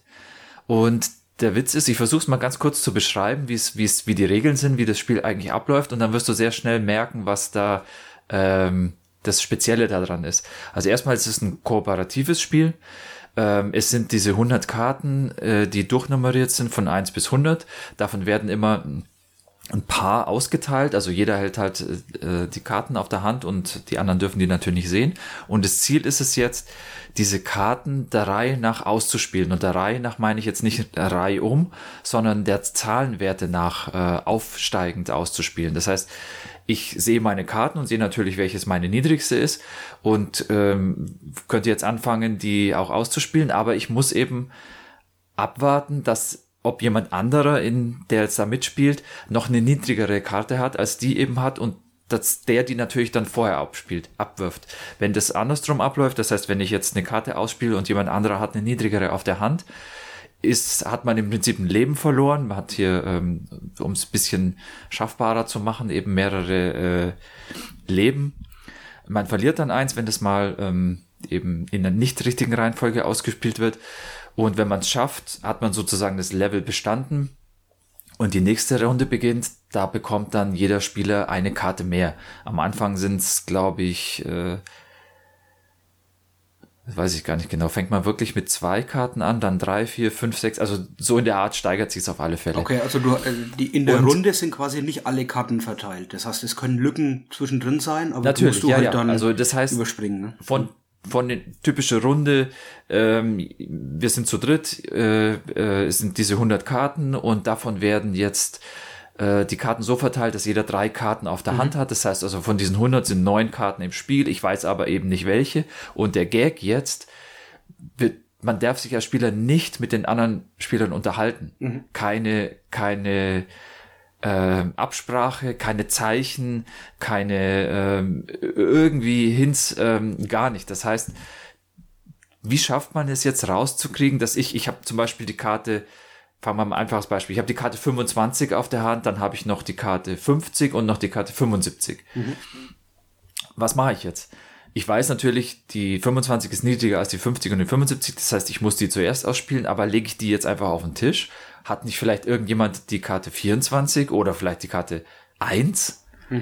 Ich weiß es ja nicht. Ja gut, wenn du die 1 hast, kannst du einfach ganz sicher, ganz locker die einfach rauslegen. Genauso umgekehrt, Genau. wenn du die Nummer 100 hast, die behältst du auf der Hand, bis du in Endlichkeit, bis du der Letzte bist einfach, ne? Genau. Und wenn jemand die 25 ausspielt und ich habe die 26 aus der Hand, dann weiß ich auch, aha, jetzt kann ich einfach meine Karte drauflegen. Genau. Aber du kannst dir eben vorstellen, dass das nur in Ausnahmefällen so offensichtlich ist, so klar ist und gerade am Anfang, wenn jetzt keiner die 1 auf der Hand hat, naja, wer fängt denn jetzt an? Also wer legt jetzt die erste Karte aus und traut sich quasi was hinzulegen, wo er sich ja nicht sicher sein kann, ob das wirklich die niedrigste Karte im Spiel ist. Ich denke, du hast es jetzt verstanden. Also das heißt, die Idee ist... Ich glaube, das Schwierige ist, glaube ich, wenn zum Beispiel du hast die 2, ich habe die 3. Ich glaube, also wenn du jetzt die 98 hättest und ich hätte die 2, natürlich, ich warte kurz, weil du könntest ja die 1 haben. Ich sehe, du lehnst dich entspannt zurück, dann schmeiße ich halt die 2 drauf, ne? Aber wenn du jetzt die 3 hättest, ich habe die 2, du hast die 3, dann wollen wir wahrscheinlich relativ schnell gleichzeitig die Karten loswerden. Und da eine Synchronisation hinzukriegen zwischen uns beiden, ist, glaube ich, schwierig, oder? Ja, also das Witzige ist, wenn man es so erzählt, klingt es eigentlich sinnlos beziehungsweise einfach unmöglich. Also ja, nein, genau. Ja, wie soll das denn eigentlich funktionieren? Ich meine jetzt bei diesen Zahlenbeispielen, die wir gemacht haben, da ist es vielleicht, also das war jetzt ja extreme Werte, das ein bisschen offensichtlicher zu machen, aber das sind ja beliebige Zahlen, das ist ja zufällig. Von 1 bis 100 ist ja alles drin und du hast nur ein paar Karten auf der Hand. Manchmal sind die nah beieinander, manchmal weit auseinander, aber es ist zufällig. Und wie soll denn das funktionieren? Der andere hat ja auch zufällige Karten auf der Hand. Und das Interessante dabei ist, du hast es auch schon gesagt oder angedeutet zumindest, naja, da warte ich eben ein bisschen, bis ich dann meine Karte auslege, weil ich eben denke, naja, die ist ja einigermaßen hoch, da komme ich nicht sofort dran. Oder ich habe die 2 und der andere die 3, da will ich ja sofort die Karte hinlegen. Das heißt, du hast ja schon implizit so ein bisschen was ausgedrückt, was das Spiel ausmacht, und zwar dieses Zeitgefühl. Das heißt, es entsteht eine Wertigkeit von Zeit, wo du sagst, es ist jetzt soweit, dass ich die und die Karte ausspielen kann. Einfach weil so und so viel Zeit vergangen ist. Und dieses Gefühl, das synchronisiert sich innerhalb der Gruppe der Leute, die spielen. Das heißt, die ersten paar Spiele, da ist es ziemlich zufällig, ob das klappt. Manchmal klappt's, manchmal nicht. Das hängt eben davon ab, wie die Karten auch verteilt sind. Manchmal ist es schwieriger, manchmal ist es einfacher. Aber es entsteht dann im Laufe der Zeit, also wenn man ein paar Runden gespielt hat, eben so ein Zeitgefühl. Das heißt, die Karte 17 bekommt eine Wertigkeit in Zeit, wann man die denn jetzt eigentlich ausspielt. Ja, das mag schon sein. Im Vergleich zur Karte 30 oder so ist da wahrscheinlich ein spürbarer Unterschied. Aber die 16, die 17 und die 18, wenn du jetzt 3 Leute hast und die haben diese 3 Karten, ich kann mir vorstellen, das geht genauso oft schief, wie es gut geht, auch bei relativ gut synchronisierten Spielern, oder? Also einfach nur, wer die erste Karte legt. Wenn die 16 gelegt ist, dann geht 17, 18. Natürlich total eindeutig und schnell. Aber wer legt die erste Karte von den dreien? Also wie gesagt, es gibt ja immer noch Kombinationen, die nicht so ganz so schwer sind, sondern halt auch ein bisschen, also nehmen wir an, ich habe jetzt nicht die 17 und die 18 im Spiel, sondern halt die 17 und die 23. Da musst du halt einfach, wenn das Zeitgefühl sich so entwickelt hat, derjenige, der die 17 hat, will halt ein bisschen früher als derjenige, der die 23 hat, ausspielen. Und das funktioniert, das ist das Erstaunliche daran. Und was das Spiel so interessant macht, ist auch, also ich weiß nicht, ob es eine sehr hohe Langzeitmotivation hat, aber man muss im Prinzip immer wieder von vorne anfangen, wenn Leute dazukommen, die das Spiel vorher in dieser Kombination, in dieser Gruppe noch nicht gespielt hat, weil dieses Zeitgefühl immer für die Gruppe entstehen muss. Aber das wirklich Witzige ist, dass dann Situationen im Spiel entstehen, wo keiner was sagt und keiner was macht und es voll spannend ist. Also du bist hoch konzentriert und fieberst voll mit, aber es passiert nichts, null. Keiner bewegt sich, keiner sagt was. Und das ist das Interessante, was ich jetzt bei dem Spiel so noch nie erlebt habe, dass dass da so eine Spannung im Spiel steht, die durchs Nichtstun passiert. Und auch im Nachhinein wird dann diskutiert, das war super, wo hier eigentlich so knapp war, aber du eben noch nichts gemacht hast. Ja, genau. Oder da wollte ich schon, aber dann habe ich noch gewartet und dann ist es irgendwie gut gegangen. Also es sind schon auch witzige Situationen, wo eben unerwartet sind. Und das war das, was das Spiel für mich so interessant gemacht hat, wieso ich es jetzt hier auch vorstellen will, dass es so ein Spielprinzip ad absurdum führt. Also normalerweise sind solche Sachen ja irgendwie gerade bei Kooperativen, wo man halt miteinander redet oder irgendwie sich abspricht oder durch die Regeln vom Spiel halt versucht, diese Aufgabe zu lösen. Und das Ganze dann eben durch irgendeine Interaktion passiert. Aber hier ist es ja genau das Gegenteil. Das heißt, man macht nichts und löst damit diese Aufgabe. Kann diese Spannung, die du gerade beschrieben hast, kann die das aufwiegen, dass es kein klassisches Brett- oder Karten- oder Gesellschaftsspiel ist, in dem man sich halt währenddessen unterhält, sich gegenseitig aufzieht oder versucht halt irgendwie zusammen was zu lösen? Macht man hier schon, aber halt, du kannst ja nicht reden. Kann das irgendwie wieder aufwiegen dann? Weil für mich hört sich das nicht nach einem Gesellschaftsspiel dann an. Also die Runden sind ja nicht lang. Das heißt, es ist jetzt nicht so, dass man da an einer Runde ewig spielt. Von dem her sind es ja nur diese Phasen, in denen man dann die Karten auf der Hand hat und nichts sagt und eben versucht, sich zu konzentrieren, um diese Zeit abschätzen zu können. Aber das sind nur kurze Phasen. Es funktioniert schon und das ist ja das, wo ich gesagt habe, das würde ich auch nicht den ganzen Tag spielen wollen, weil das wird dann schon irgendwann langweilig. Aber es ist halt schön als Spiel, du machst eben so einen typischen Brettspieleabend und dann machst halt mal eine schnelle Runde von irgendeinem kurzen Spiel vorneweg oder du hast dir vorgenommen, irgendwie 2 Spiele zu spielen und dann machst vielleicht zwischendrin so eine Runde mit dem Spiel hier. Da ist es super und es ist halt dieser verblüffende Effekt, wenn du das Leuten zeigst, die das noch nicht kennen, die dann das erste Mal eben mitspielen, die halt auch erst sagen, ja, wie soll das funktionieren? Geht ja gar nicht, das ist doch unmöglich. Ich weiß doch nicht, wann ich da jetzt spielen muss. Und dann diese Wertigkeit der Zeit entsteht und dann auf einmal geht's doch. Und das ist halt verblüffend und macht Spaß und ist eben erfrischend anders. Das ist vielleicht das Interessante. Naja, okay. Gut. Es ist auch nominiert worden zum Spiel des Jahres, ne? Aber hat es nicht gekriegt. Das war ein anderes dann, aber es war einer von den 3 Nominierten. Ja. Es funktioniert auch nur von 2 bis 4 Leuten.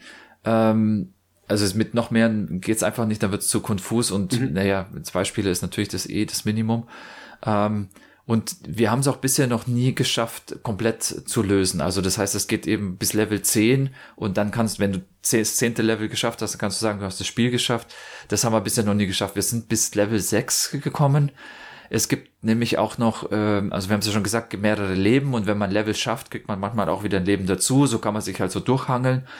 Und es gibt noch andere, eigentlich glaube ich nur eine spezielle Karte noch, mit der man einmal eine Runde jeder seine niedrigste Karte aufdecken darf, weil es halt eben so Situationen gibt, wie du ja gerade jetzt selber auch schon rausgefunden hast, wo halt wirklich alles so knapp ist, dass man sich eigentlich nicht traut und dann das vielleicht auch wiederum merkt, dass da irgendwas nicht funktioniert und dann kann man eben sagen, okay, wir opfern unsere Reveal-Karte oder ich weiß nicht, wie die heißt und kommen dadurch weiter eben, ohne ein Leben zu verlieren. Also das heißt, es ist schon nur so ein kleiner Ticken Strategie auch mit dabei. Und wie gesagt, ich denke mal, das ist das Ziel, jetzt überhaupt eben mal Level 10 zu schaffen. Wie es dann noch weiter motiviert, weiß ich nicht. Aber es ist allein durch die Idee, finde ich auch diesen Vorschlag als Spiel des Jahres, wenigstens die Nominierung, finde ich schon gerechtfertigt. Gab es bei euch schon mal die Situation, dass einer die 99 und einer die 100 hatte und ihr wart am Tisch gesessen bis, weiß nicht, Stunden später? Tatsächlich ja. Tatsächlich ja. Und wie lange hat's gedauert? Das hat gar nicht so lange gedauert. Und zwar, weil, also wir waren zu dritt und das war, ich weiß nicht, vielleicht haben wir da auch schlecht gemischt. Auf alle Fälle war es wirklich so, es war die 100, die 99 und die 98. Und wenn du hast die 98 auf der Hand und dann denkst du, ja okay, also ich bin jetzt nie dran. Die anderen können erstmal alle spielen, bis sie alle ihre Karten weg haben und dann lege ich meine letzte Karte hin und so. Ich habe die 98, ich bin der Letzte. Und bei den anderen war das natürlich aber auch so. Also das heißt, und noch viel deutlicher, weil wenn ich die 100 oder die 99 auf der Hand habe und wir sind zu dritt, dann weißt du, da muss auf alle Fälle, also gerade bei der 100 jetzt, da bist du definitiv der Letzte. Und bei 99 ja auch so. Du kannst nur als maximal Vorletzter das Ding rauslegen. Genau. Wenn alle drei noch Karten auf der Hand haben, kannst du nicht spielen. Da musst du gar nicht überlegen. Und das, ich denke mal, da haben wir vielleicht auch ein bisschen, wie soll man sagen, uns selber überlistet, aber diese Sicherheit, dass du sagst, ja, ich weiß, ich kann nicht spielen, meine Karte kann ich nicht auslegen, das diffundiert halt dann doch durch deine alles, ne? Nichts sagen und nichts, keine Mimik und sowas.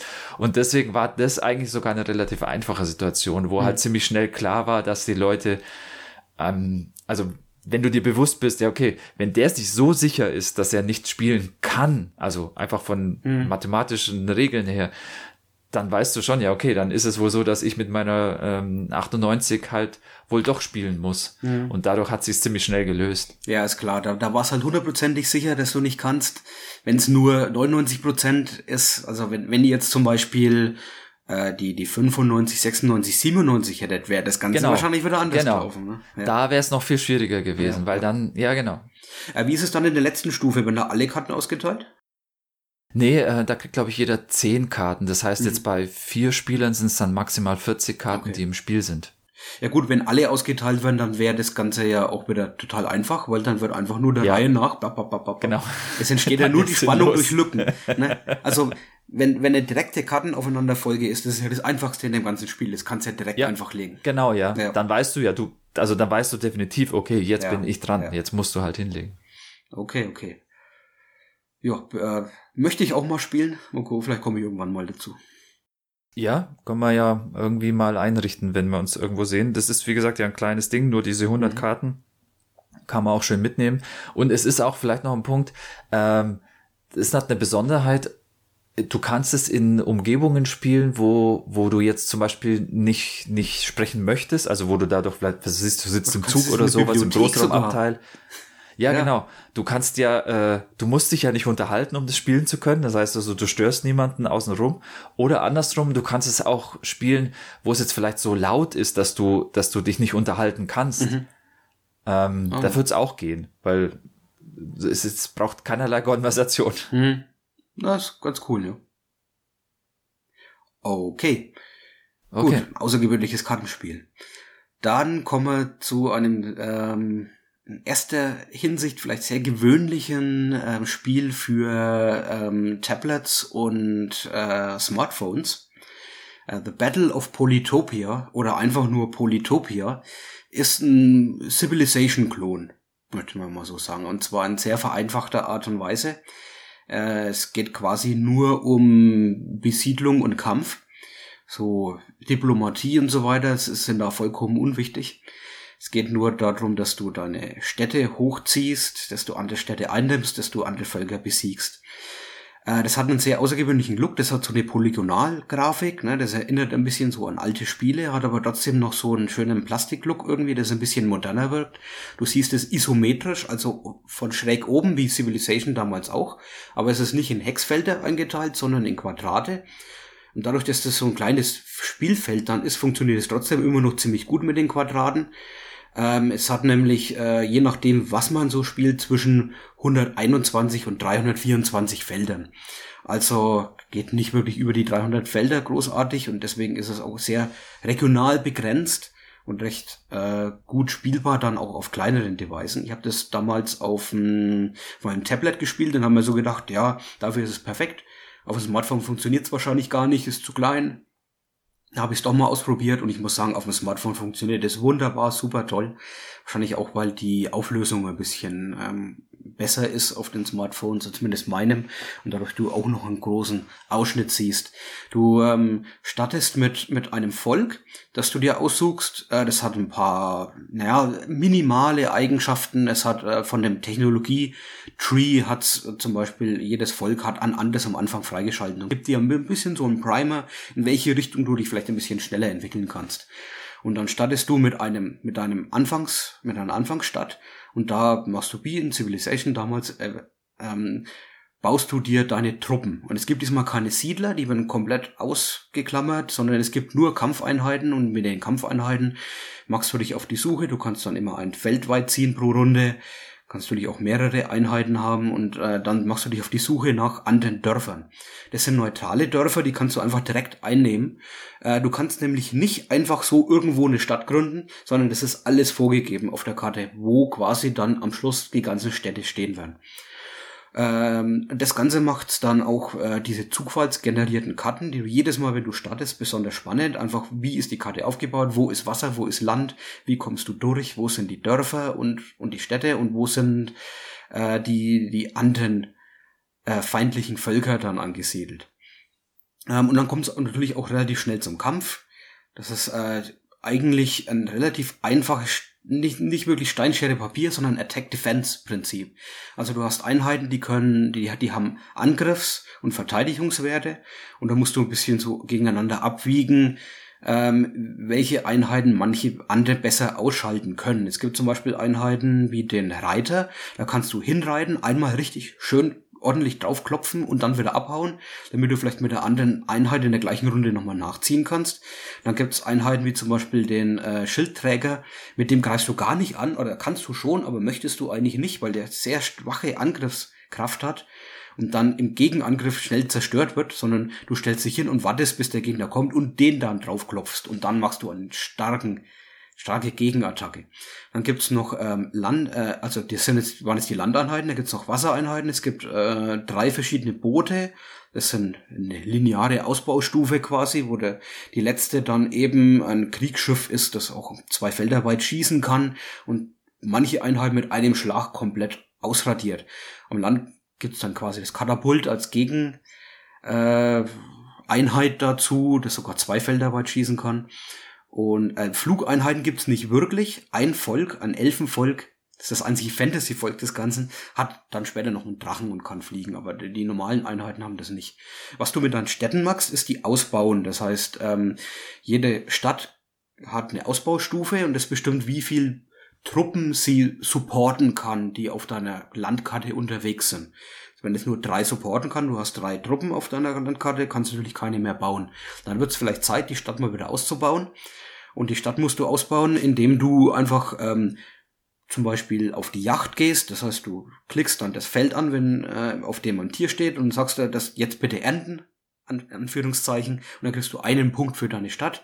Und dann baust du hier bitte noch einen Hafen, da kriegst du 2 Punkte. Und so musst du halt die Punkte sammeln, um deine Stadt in die nächste Stufe auszubauen. Und kriegst dann auch einen Bonus, den du dir aussuchen kannst, je nach Ausbaustufe. Am Schluss ist dann meistens so eine super tolle Einheit mit 40 Lebenspunkten, yeah. Es gibt natürlich auch den Technologiebaum, wo du einfach dann dein Geld, das du kriegst, das sind Sterne in dem Fall, ausgebaute Städte bringen mehr Sterne, die Sterne dann die Einheiten kaufen kannst oder in diesen Technologiebaum dann neue Forschungen freischalten kannst, die dir das dann ermöglichen, zum Beispiel diese Yacht oder diese Häfen zu bauen oder besonders starke Einheiten zu bauen. Später gibt's dann sogar noch heilende Einheiten oder Ritter, die, wenn sie einmal eine Einheit zerstören, dann gleich nochmal angreifen können und so gibt's ein paar verschiedene Spielarten. Aber alles nicht so viel, dass du vollkommen erschlagen wirst wie in einem Civilization 5, 6, 7, 8, was jetzt gerade aktuell ist, sondern alles so schön kurz und knackig, dass du einfach mal ein kurzes Spiel auch zwischen reinschieben kannst oder mal ein paar Runden einfach nur zwischendrin spielen kannst. Tom, du hast das auch ein bisschen gespielt. Wie war es denn für dich? War es für dich trotz des einfachen und schon 100-mal gesehenen Spielprinzips immer noch ein spannendes Spiel? Ja, auf alle Fälle. Ich wollte noch auf einen Punkt hinweisen, du hast es implizit ein paar Mal schon erwähnt, dadurch, dass du es mit Civilization vergleichst. Es ist rundenbasiert, das heißt, du hast keinen Zeitdruck, dass irgendwas passiert oder dass du auf irgendwas schnell reagieren musst oder sowas. Das ist auch ein ganz wichtiger Punkt, finde ich. Und was für mich, also mich hat es am ersten Schritt mehr an Siedler als an Civilization erinnert, weil es eben ein bisschen einfacher ist. Also das heißt, du hast gar nicht so viel Optionen und vor allem, du musst dich eigentlich auch um die Städte, wenn die mal stehen, nicht nochmal kümmern. Also das ist jetzt nicht so, dass da irgendwie die Nahrungsmittel irgendwie knapp werden oder dass die Bevölkerung rebelliert, weil irgendwas Steuern zu hoch festgesetzt sind oder sonst irgendwas, sondern diese lineare Ausbaustufen, wie du es gerade schon gesagt hast, das geht im Prinzip immer nach oben und wenn du den halt Sachen aufbaust, drumrum baust, Tempelanlagen oder sonstige Sachen, Infrastruktur, dann entwickelt sich das automatisch. Aber es geht nicht darum, dass man das dann irgendwie am Leben erhält, sondern das bleibt eigentlich. Also diese einfache... Wie ein Brettspiel, ne? Ja, diese Einfachheit ist super. Und ein schönes Beispiel, wo ich das sagen kann, wo es mich voll reingezogen hat. Ich habe das im Zug gespielt, wie ich von der Arbeit nach Hause gefahren bin. Und es gibt ja die Möglichkeit, dass du eben so Level spielst, da hast du 30 Runden und musst bestimmte Aufgaben erledigen, oder du spielst einfach darauf, die ganze Karte zu erforschen und die Gegner alle fertig zu machen. Und ich hatte so ein 30-Runden-Spiel und war dann also bin zu Hause angekommen am Bahnhof, war aber mit dem Spiel noch nicht fertig und war dann voll sauer, dass ich jetzt aus dem Zug muss, weil ich doch eigentlich noch die 3 Runden schnell fertig spielen will.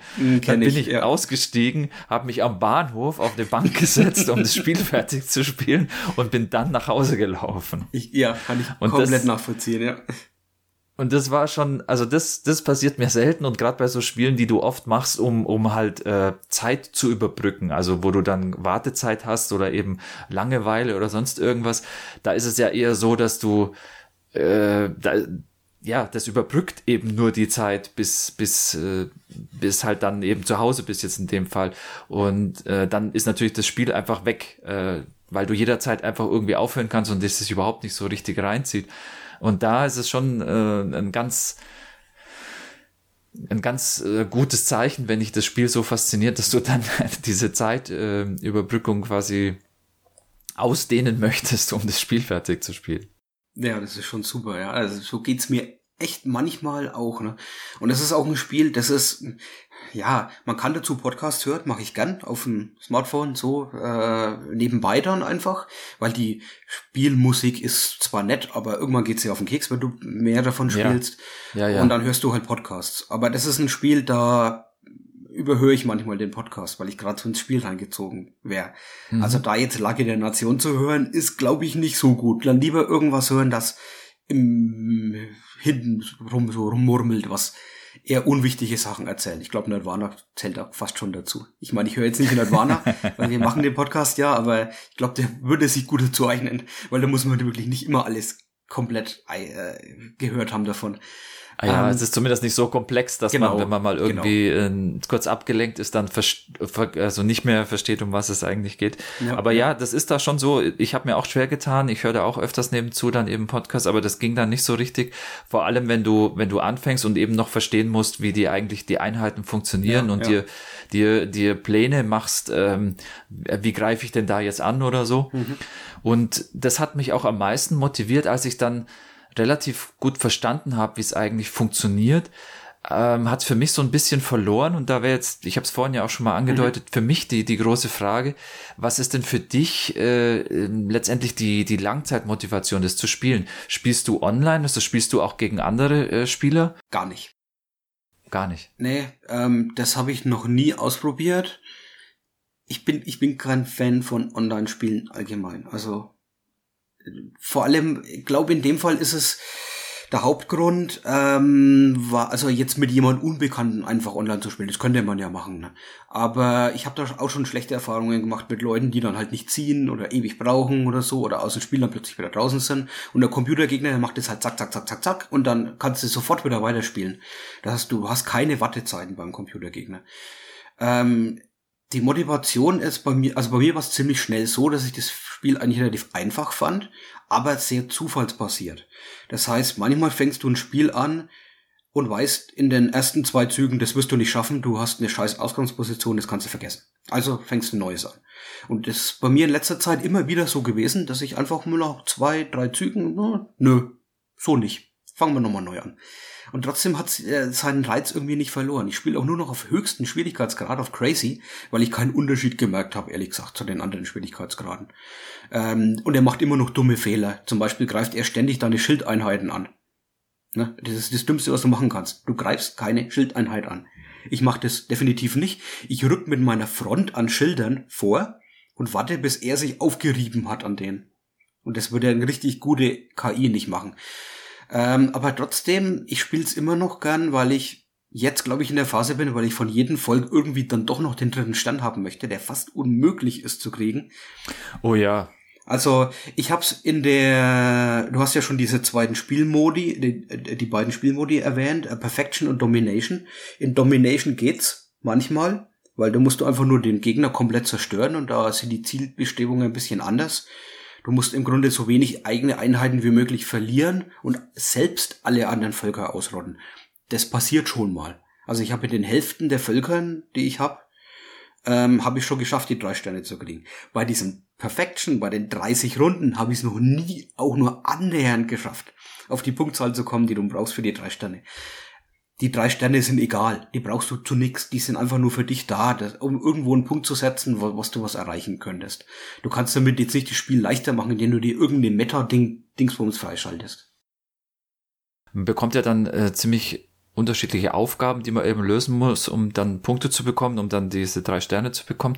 Hast du da ein Beispiel, was das alles so ist? Also ich weiß zum Beispiel, man muss die Straßen, die Städte vernetzen oder eine bestimmte Größe für eine bestimmte Anzahl von Städten erreichen. Aber das sind ganz, ganz viele so Aufgaben, wo ich zum Teil auch gar nicht gewusst habe, was ich eigentlich machen muss erstmal. Okay, das ist so, die hängen alle mit dem Technologiebaum zusammen. Wenn du eine bestimmte Technologie hast, dann kann da eine Krone drin sein und die sagt dir dann, da kannst du auch im Technologiebaum nachgucken, nochmal draufklicken, da gibt's hier ein Infofeld, da wird erklärt, was das macht oder was du machen musst. Und wenn du das dann freigeschalten hast, zum Beispiel 5 Städte vernetzen, zum Beispiel die ganze Karte aufdecken, zum Beispiel alle Technologien erforschen, dann kriegst du ein Monument. Das Monument kannst du irgendwo hinsetzen, wo deine Stadtbegrenzung ist auf eines dieser angrenzenden Felder. Und da kriegst du 3 Aufbaustufen für deine Stadt dann dazu. Also mehr gibt's im Spiel nicht. Das ist also ein starkes Tool, um deine Städte aufzuwerten. Nochmal zusätzlich. Das ist jetzt nichts, um das Spiel zu gewinnen. Es macht es ein bisschen einfacher, das Spiel dann zu gewinnen. Natürlich, aber das hat jetzt keine Siegbedingungen, wie man es von den Siedlern von Catan oder so her kennt, wo man jetzt vielleicht dann denken würde, wenn man so an die Stadtvernetzung zum Beispiel denkt oder so. Übrigens ein anderer großer wichtiger Punkt, was bei mir die Langzeitmotivation ausgemacht hast, waren einfach diese 13 verschiedenen Völker, aus denen du auswählen kannst. Am Anfang hast du 4 Völker, und die sind ziemlich typisch. Also da hast du einen Samurai, einen RömerInnen, einen Barbaren und ein Wüstenvolk. Die haben alle ein bisschen andere Bedingungen am Anfang. Also wie gesagt, so eine Technologie ist dann eben die primet dich ein bisschen, wo du hin willst oder wo du einfacher, schneller hin könntest. Aber die ganzen Völker haben auch ein anderes Grafikset. Und ich finde die Grafiksets einfach so nett und so schön. Und wenn sie Früchte abbauen können, dann sind es halt bei den Maya-ähnlichen sind es Chilis. Bei den anderen sind es irgendwelche aufgeschnittenen Kiwis und so. Das ist einfach irgendwie total schön und nett. Und die Einheiten sehen auch anders aus. Die Kamele reiten natürlich die Sandvölker. Dann hast du ein komisches echsenartiges Viech bei den Vengir oder Giraffen bei den Simbasi. Das sind dann die Völker, die man sich später freischalten kann durch Geld. Echtes Geld. Das Spiel ist nämlich eigentlich umsonst und wie du die Spieleentwickler unterstützen kannst, auch die einzige Weise ist, dir diese Völker zu kaufen. Und die kosten im Schnitt, glaube ich, 1 bis 2 Euro. Ein Volk war ein bisschen teurer, hier die Luxemburg zum Beispiel, aber auch nicht wirklich so, 2,50, 3,50 oder sowas. Und ich habe mir die der Reihe nach so alle immer mal wieder einen neuen dazu gekauft, wenn ich den dann so ausprobiert hatte. Und jetzt habe ich alle 13 Völker frei, Ein paar stehen als To Be Announced noch drin. Ich weiß nicht, ob da irgendwann noch mal was kommen wird. Ich rechne jetzt mal nicht damit, aber die 13 sind schon mal ganz gut. Und ja, die geben dir ein bisschen Abwechslung einfach. Vor allem, weil 2 Völker davon noch was Außergewöhnliches haben. Sie funktionieren nämlich ein bisschen anders. Das ist das aquatische Volk. Die heißen Aquarion. Die starten quasi mehr oder weniger im Wasser. Da kann auch nicht jede Einheit einfach hinziehen. Und die haben ein paar Sondereinheiten, die anders funktionieren. Und als Supereinheit eine Krabbe, die verdammt scheiße langsam ist. Und dann gibt's noch das Elfenvolk. Und das Elfenvolk ist so eins meiner Lieblingsvölker. Das hat einen unaussprechbaren Namen, irgendwas wie Ethereon, weil die Fonts einfach irgendwelche komischen Zeichen sind. Und das Volk hat auch einen anderen Technologiebaum. Und das Coolste daran ist, du kannst keine Yacht machen, also keine Tiere abbauen auf der Karte, sondern die verwandelst du in magische Tiere und sind dann zusätzlich Einheiten. Und am Anfang kannst du damit verdammt viele Einheiten generieren und du kannst auch als super tolle Mega-Einheit, wenn du eine Stadt aufwertest auf ein bestimmtes Level, kriegst du ein Ei. Und irgendwann, nach ein paar Zügen, schlüpft aus dem Ei ein Babydrache. Der kann fliegen, ist ganz cool, aber nicht so als stark. Und dann nach ein paar Zügen wird da draußen ausgewachsener Drache und der schießt Feuerbälle ziemlich weit und verletzt mehrere Einheiten gleichzeitig, also eine verdammt gute Einheit. Das ist ja witzig, die habe ich noch nicht gesehen. Ja, die sind ganz unten in dem Auswahlmenü und ich würde jeden empfehlen, der das jetzt so ausprobiert, erstmal die 4 Völker, die man am Anfang so hat, ausprobieren, ob das Spiel was für einen ist und wenn man dann Lust hat, einfach mal die anderen Völker austesten, einfach mal einen dazu kaufen. Ich meine, ich habe so viel Zeit in das Spiel gesteckt und hat so viel Spaß gemacht, ich habe gern das Geld da ausgegeben für die anderen paar Völker. Und vielleicht habe ich jetzt über 10 Euro ausgegeben, bestimmt, ja, 15 Euro oder so. Aber ich würde sogar sagen, wenn das Spiel am Anfang 15 Euro gekostet hätte, das wäre es wert gewesen. Ob ich es mir gekauft hätte, obwohl ich es nicht gekannt habe, das wäre natürlich eine ganz andere Frage. Ne? So ist natürlich ein super Einstieg, aber es ist es auf jeden Fall wert. Ich spiele es auch immer noch, also ich habe noch gern.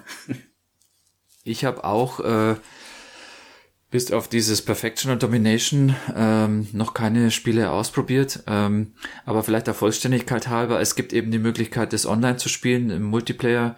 Du kannst im Prinzip mit beliebigen Leuten spielen, du kannst aber, glaube ich, auch aussuchen, also dass du mit Freunden spielst. Und was es auch gibt, was ich aber nur gelesen habe, was ich auch noch nicht probiert habe, ist so ein Pass-and-Play-Modus. Das heißt, du spielst also auf einem Gerät nacheinander, miteinander oder in dem Fall wahrscheinlich eher gegeneinander. Und immer zu zweit. Das heißt also, es sind jetzt nicht x-beliebige Völker in einem Spiel, sondern du spielst immer nur mit 2 gegeneinander. Mhm. Ja, das ist vielleicht noch ein Punkt. Am Anfang kannst du auch, glaube ich, nur gegen 3 Gegner auf einer Karte antreten, weil du ja noch nicht die anderen freigeschaltet hast. Sobald du anfängst, andere Völker dir zu kaufen, dann kannst du auch gegen mehr spielen und am Schluss bis zu 9 Feinde. Das heißt, es sind 10 verschiedene Völker auf der Karte, einer davon bist du. Und auf der größten Karte hast du dann automatisch die 324er Karte in Domination zum Beispiel, ist es verdammt eng. Da hast du Glück, wenn du eine zweite Stadt, die am Anfang neutral holst, aber nicht gleich angekesselt bist von 3, 4 verschiedenen Gegnern. Und das Ganze macht es natürlich dann noch mal schwerer. Und das ist vielleicht auch so ein Antrieb für mich, noch mal weiter zu spielen. Ich spiele ab und zu mal gegen 9, ich spiele ab und zu mal nur gegen einen oder mal gegen 4. Das macht das Spiel extrem viel anders. Weil wenn du gegen einen spielst, dann baust du dich am Anfang extrem auf und dann ziehst du mit einer riesigen Armee, riesig in Anführungszeichen, ne? Also sagen wir mal 10 Einheiten oder sowas, gegen den Gegner. Ja, und dann hast du einen Frontenkrieg, dann hast du vielleicht Schlachtschiffe gegen Katapulte und du reibst dich gegeneinander auf, über Runde über Runde über Runde.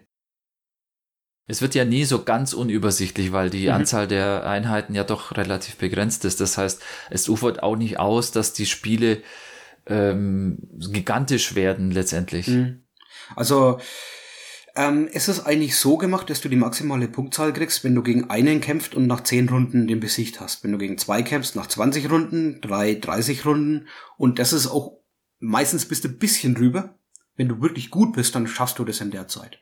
Und das ist auch ungefähr so, wie man sich vorstellen kann. Wobei gegen 9 Gegner hast du keine 90 Runden, weil du schaffst es auch nicht, alle 9 Gegner selber auszurotten, die rotten sich gegenseitig aus. Ja, die gegenseitig. Ja, du triffst die ja teilweise auch nie.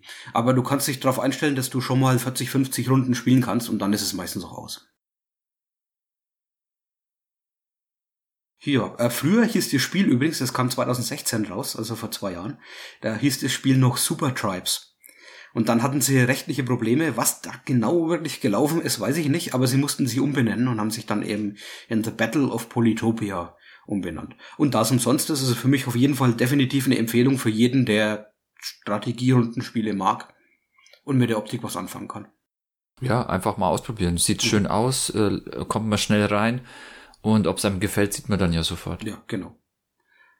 Okay, soweit zu den Spielen. Tom, du hast mit was anderem rumgespielt.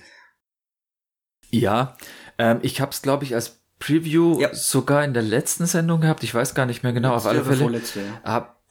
Auf alle Fälle habe ich eine Andeutung schon mal gemacht, dass ich, du hast es ja erzählt, einen 3D-Drucker geerbt habe. Und zwar ein Bekannter hat sich diesen Drucker besorgt. Es geht um den Rankforce RF 100, aber da kommen wir gleich noch dazu. Und den auch einigermaßen intensiv benutzt und hat sich jetzt auch mit dem Hobby mehr auseinandergesetzt und halt festgestellt, er braucht da mehr, er braucht einen größeren 3D-Drucker. Und deswegen hat er sich jetzt einen neuen besorgt und ich habe im Prinzip von ihm den jetzt ja dann gebrauchten Drucker für sehr günstig bekommen. Und ich habe natürlich immer schon auch mein Interesse an dem ganzen Thema bekundet, seit das für so einen bezahlbaren, also in so einem bezahlbaren Bereich gelandet ist, dieses ganze Thema 3D-Drucker, hat es mich ja schon immer interessiert, sich damit dann mal zu beschäftigen. Es war halt, und das war eigentlich auch der Punkt, es war immer schon so, okay, man wird da ziemlich viel Zeit investieren müssen, weil es halt eine neue Technologie ist und das Ding natürlich nicht so perfekt ist wie, was weiß ich, du kaufst dir heute einen Kopierer, da willst du dich damit nicht eigentlich beschäftigen, sondern du willst Kopien machen. Aber da ist es eben ein bisschen anders. Du willst die Technologie verstehen, du willst es optimieren und natürlich dann halt auch Objekte drucken. Aber also vielleicht genau das Gegenteil, was man mit einem Kopierer macht. Kopierer ist zweckgebunden, 3D-Drucker ist meistens nicht zweckgebunden, weil, also ich wüsste jetzt nicht, was ich drucken sollte, aber vielleicht kannst du dann später ein bisschen erzählen, was du damit magst, natürlich ja auch. Aber das war eben auch der Grund, wieso ich mir bisher selber nie einen gekauft habe, weil ich eben gemerkt habe, erstens, da muss man die Zeit haben, um das sinnvoll sich damit zu beschäftigen und auch vielleicht auch so ein bisschen, eigentlich bräuchte man ja einen Grund, dass man sowas haben möchte. Aber letztendlich habe ich mir überlegt, ich habe mich daran erinnert, wie ich meinen ersten Nadeldrucker für den C64 damals noch mir besorgt habe. Ich weiß die Nummer gar nicht mehr, wie der hieß. Es war auch ein Commodore-Gerät. Und da habe ich auch den Drucker nicht wirklich gebraucht. Also es gab für mich keinen Grund, dass ich jetzt damit irgendwas Besonderes machen wollte, wo ich mir dann eben den Drucker besorgt habe und das dadurch machen konnte. Ich wollte das einfach tun. Ich wollte diese Technologie kennenlernen. Ich wollte verstehen, wie das funktioniert. Ich wollte das halt einfach benutzen. Und dann findet man schon irgendwas, was man da ausdrucken kann. Irgendwelche Texte oder irgendwelche Briefe oder sonst irgendwas, was man natürlich anders auch machen könnte, aber dann ist halt natürlich die Technologie das Interessante und sich damit auseinanderzusetzen. Oder dann auch Grafik zu drucken, wo man dann Bilder vom Computer auf diesen Drucker irgendwie rausbringt und dann auf Papier hat. Und letztendlich ist es hier ähnlich. Das heißt, also sich das Beschäftigen mit der Technologie und das Ermöglichen, dass du ein 3D-Design am Computer in die echte Welt transferierst, das ist, glaube ich, das, was für mich das interessant macht und das auch den Grund darstellt, dass ich so ein Ding haben möchte. Dass man damit dann vielleicht auch mal, wenn irgendwie ein Plastikteil was abbricht und man kann das nochmal reproduzieren und dadurch halt irgendwas reparieren oder vielleicht auch Objekte, die es halt als 3D-Modelle im Netz schon gibt, die irgendwie witzig sind, sich die dann runterladen und ausdrucken, um sie eben zu benutzen. Das ist alles toll und schön, aber das ist eben meistens nicht der Grund, dass man so ein Ding unbedingt haben muss, weil es gibt halt momentan mittlerweile auch solche 3D Druckservice, wo du dann sagst, okay, ich entwickle mir mein 3D-Objekt und schicke das dann einfach irgendjemanden, der druckt es für mich aus. Und das ist dann auch mittlerweile so günstig, dass das, wenn das ein wichtiges Teil ist, was jetzt für mich an einem teuren Gerät die Lebensdauer verlängert, dadurch, dass ich da so eine kleine Reparatur machen kann, dann ging das so auch. Aber das ist eben, wie gesagt, nicht der Witz. Ich möchte mich damit auseinandersetzen und das kann ich jetzt eben, und da ist dieses Gerät, und jetzt kommen wir vielleicht nochmal drauf, dieser RF100, das ist von Konrad, kennst du vielleicht, ist so eine deutsche Elektronikversand, die halt auch ab und zu eigene Geräte unter ihrer Marke bauen. Für neu waren es um die 300 €, wo das verkauft wurde. Also ein Gerät, was praktisch wirklich für Einsteiger und auch in der Niedrigpreisregion hier vorgesehen ist. Du kannst maximal Sachen drucken, die einen Raum von 10 mal 10 mal 10 Zentimeter haben. Wobei mit einem kleinen Trick kann man auch die Grundfläche auf fast 11 mal 11 Zentimeter erweitern. Es gibt schon Erweiterungen zu dem Set, habe ich auch schon mitbekommen, ein Gehäuse, dass das Ding erstmal ein bisschen leiser ist und auch die Temperatur ein bisschen besser hält. Es gibt das Druckbett, auf dem man dann drauf druckt, ist immer gut, wenn das temperiert wird, weil dann dieser Kunststoff, der da drauf gedruckt wird, besser hält. Hat der auch nicht, gibt's als Zusatz zum Ausbauen. Also das heißt, es ist schon ein Gerät, was einem das ziemlich leicht macht, da reinzukommen, weil es eine gute Community gibt und Ersatzteile und halt Erweiterungen dazu einfach verfügbar sind. Ich finde aber eigentlich, was wir hier nochmal besprechen könnten, das ganze Thema 3D-Druck allgemein interessant. Ja. Wie das funktioniert, vielleicht ganz kurz und was da die Besonderheiten sind. Letztendlich ist es nämlich gar kein richtiges 3D-Drucken, sondern es werden einfach Objekte in mehr oder weniger dünne Schichten zerlegt, die dann der Reihe nach aufeinander gestapelt werden, was dann natürlich letztendlich ein dreidimensionales Objekt ergibt. Das heißt, man kann sich vorstellen, ich druck einfach eine bestimmte Kontur auf meinetwegen ein Stück Papier und schneide die dann halt aus und mache das ganz oft und lege die immer übereinander, so dass ich dann letztendlich einen Stapel bekomme, der halt eine Form hat, der also einfach ein Objekt darstellt. Das hat gewisse Einschränkungen. Dieses Material kommt aus einer Düse, die mehr oder weniger dünn ist, in so einer dünnen Wurst, die durch die Mechanik von diesem Drucker einfach in X- und Y-Richtung an eine bestimmte Stelle positioniert wird und der fährt dann eben im Prinzip diese Kontur nach, sodass halt diese Schicht in dieser Form entsteht. Das ist aber weich, das Material, das muss ja durch die Düse gepresst werden. Und wenn jetzt da nichts drunter ist, also nehmen wir mal an, ich möchte etwas drucken, was einen Hohlraum hat, einen hohlen Würfel, ganz einfaches Beispiel. Die unterste Schicht ist relativ einfach. Die wird ja aufgelegt auf die Grundplatte von dem Gerät. Dann habe ich die untere Schicht, dann rutscht diese Platte einfach ein bisschen nach unten und ich kann die nächste Schicht drucken. Die nächste Schicht ist im Prinzip dann nur ein Quadrat, was die Außenwände von dem Würfel darstellt. Und dann geht's wieder eine Schicht runter, dann das nächste Quadrat obendrauf und so weiter. Dadurch entstehen die 4 Außenwände. Jetzt ist die Frage, die obere Schicht, also der Deckel von dem Würfel. Das wäre ja wieder eine Schicht, wo einfach die ganze Fläche mit diesem Material, das da ausgepresst wird, ausgedruckt wird, aber es ist weich, wie gesagt, wo lege ich das hin? Das schwebt ja in der Luft. Und da sieht man schon die Limitierung von diesem Verfahren. Sowas kann ich im Prinzip nicht drucken. Es gibt dann noch Kompromisse. Ich könnte jetzt wir haben über diesen Würfel gerade gesprochen, ich könnte in dem Innenraum von dem Würfel, den sehe ich ja nicht, könnte ich ja jetzt irgendwas reindrucken, was den füllt.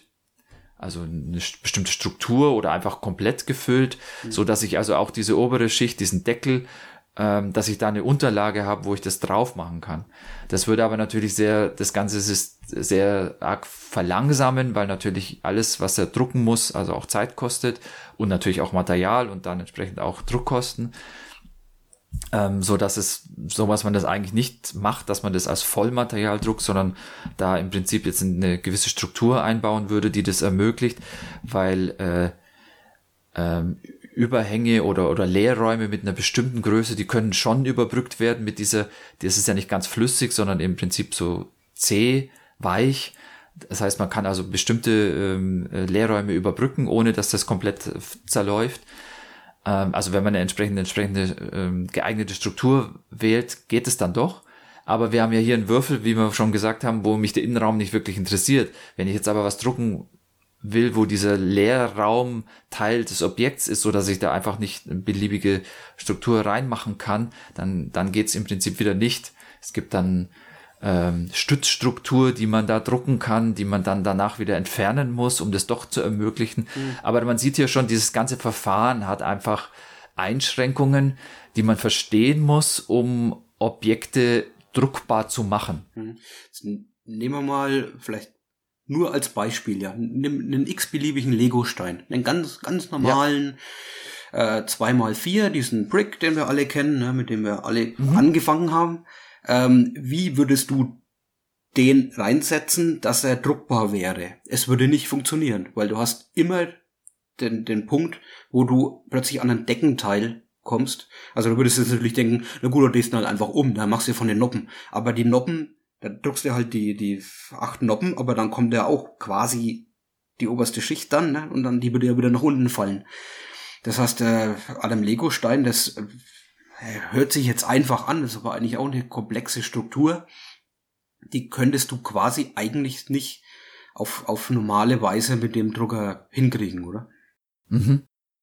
Ja und nein. Also das heißt, du hast das Beispiel schon genau richtig gebracht. Es gibt hier Hohlräume, die überbrückt werden müssen, was dann theoretisch eben nicht geht. Aber wenn man den Lego-Stein, dieses 2x4 Standardmodell sich mal vorstellt von der Größe, dann sind diese Hohlräume, die überbrückt werden müssen, eben klein genug, dass es durch die Zähigkeit von dem Material eben doch geht. Das heißt, wenn man das gut einstellt, also die Temperatur richtig einstellt, was diese Düse hat, die das Material auf der einen Seite ja einschmilzt und auf der anderen Seite ausdruckt, dass das nicht zu heiß ist, also dass es nicht zu flüssig wird. Wenn man einen entsprechenden Kühler hat, das heißt, es kommt auf der Seite, wo das Material rauskommt, kann man einen Lüfter einbauen, so dass das Material, sobald es quasi an der richtigen Stelle liegt, gekühlt wird und damit dann sehr schnell auch wieder fest wird. Dann kann man sowas drücken und jetzt, um bei deinem Beispiel zu bleiben, Legostein würde in dem Fall eben gehen. Man kann, und diese ganzen Sachen, die ich jetzt hier erwähnt habe, diese Optimierungen, das ist genau das Trickreiche, wo man eben, wenn man die Technologie versteht, diese Druckparameter beeinflussen kann. Und diese Druckparameter, das ist eine eigene Software, da nennt man es den Slicer. Das heißt, du hast ein 3D-Objekt, was du in einem im Prinzip beliebigen 3D-Design-Programm erzeugen kannst. Und das muss in diese Schichten zerlegt werden, also gesliced werden. Und das macht dieser Slicer und da kann man eben an ganz vielen Stellen Parameter beeinflussen, wie das passieren soll. Also was für Muster er dann daraus macht, wie er eben die Temperatur regelt, wie er die Geschwindigkeit macht, dass eben an solchen Stellen, dass er da langsamer fährt, um das Material auskühlen zu lassen, dass es stabil genug wird, um eben solche kleinen Überbrückungen zu drucken oder wie er den Innenraum füllen soll, mit welchen Mustern, damit es stabil wird. Und genau da ist die Software eigentlich auch jetzt schon relativ weit entwickelt, so dass es da Tools gibt, die einem das relativ gut erklären, was man da eigentlich so machen kann. Okay. Was er jetzt, glaube ich, nicht kann, ist 2 verschiedene Materialien drucken, wo man die eine dann wegätzen kann danach. Das ist natürlich dann erhöhte Technologie, ne, die der jetzt Anfangsmodell natürlich nicht kann. Genau, das ist also eine Druckdüse und vielleicht nochmal, wie das funktioniert. Das Material, was ausgedruckt wird, kommt auf der anderen Seite ja irgendwie rein. Das ist im Prinzip, also man nennt das Filament, das ist dieser Kunststoff, in dem Fall bisher benutze ich immer PLA, ein anderes sehr verbreitetes ist ABS. Das ist ein langer Strang, der auf einer Spule ausgewickelt wird, der hat 1,75 Millimeter Durchmesser. und der geht eben oben in diese Düse rein, da wird er heiß gemacht, so dass es schmilzt und dann unten aus der Düse rausgedrückt und in dieser dann ganz dünnen, also in dem Fall ist es eine 0,4 Millimeter Düse, also 0,4 Millimeter dünne weiche Plastikwurst, die da rauskommt, die dann eben durch die Positionierung in X- und Y-Richtung an die richtige Stelle kommt. Und die Z-Achse, das ist dreidimensionale, ist das, was ich vorhin gesagt habe, dass dieses ganze Druckbett, also diese Ebene einfach langsam nach unten wandert, sodass immer oben eine neue Schicht dazukommt. Okay, ich habe ein Video gesehen, da haben sie auch nicht nur Hartplastik, sondern auch Gummi verwendet. Hast du das auch schon mal ausprobiert oder geht das mit dem? Habe ich noch nicht. Man kann aber auch immer relativ schnell entscheiden, ob sowas geht oder nicht, weil dieser Drucker jetzt, also diese Düse, dieses Heizelement, das man dazu braucht, hat einfach einen bestimmten Temperaturbereich, wo es das Ganze gut ausregeln kann oder überhaupt so heiß machen kann. Und daran kann man immer ganz gut erkennen, ob das Material überhaupt noch verwendbar ist. Dann gibt's auch noch ein Problem manchmal, also wie gut es gekühlt werden muss.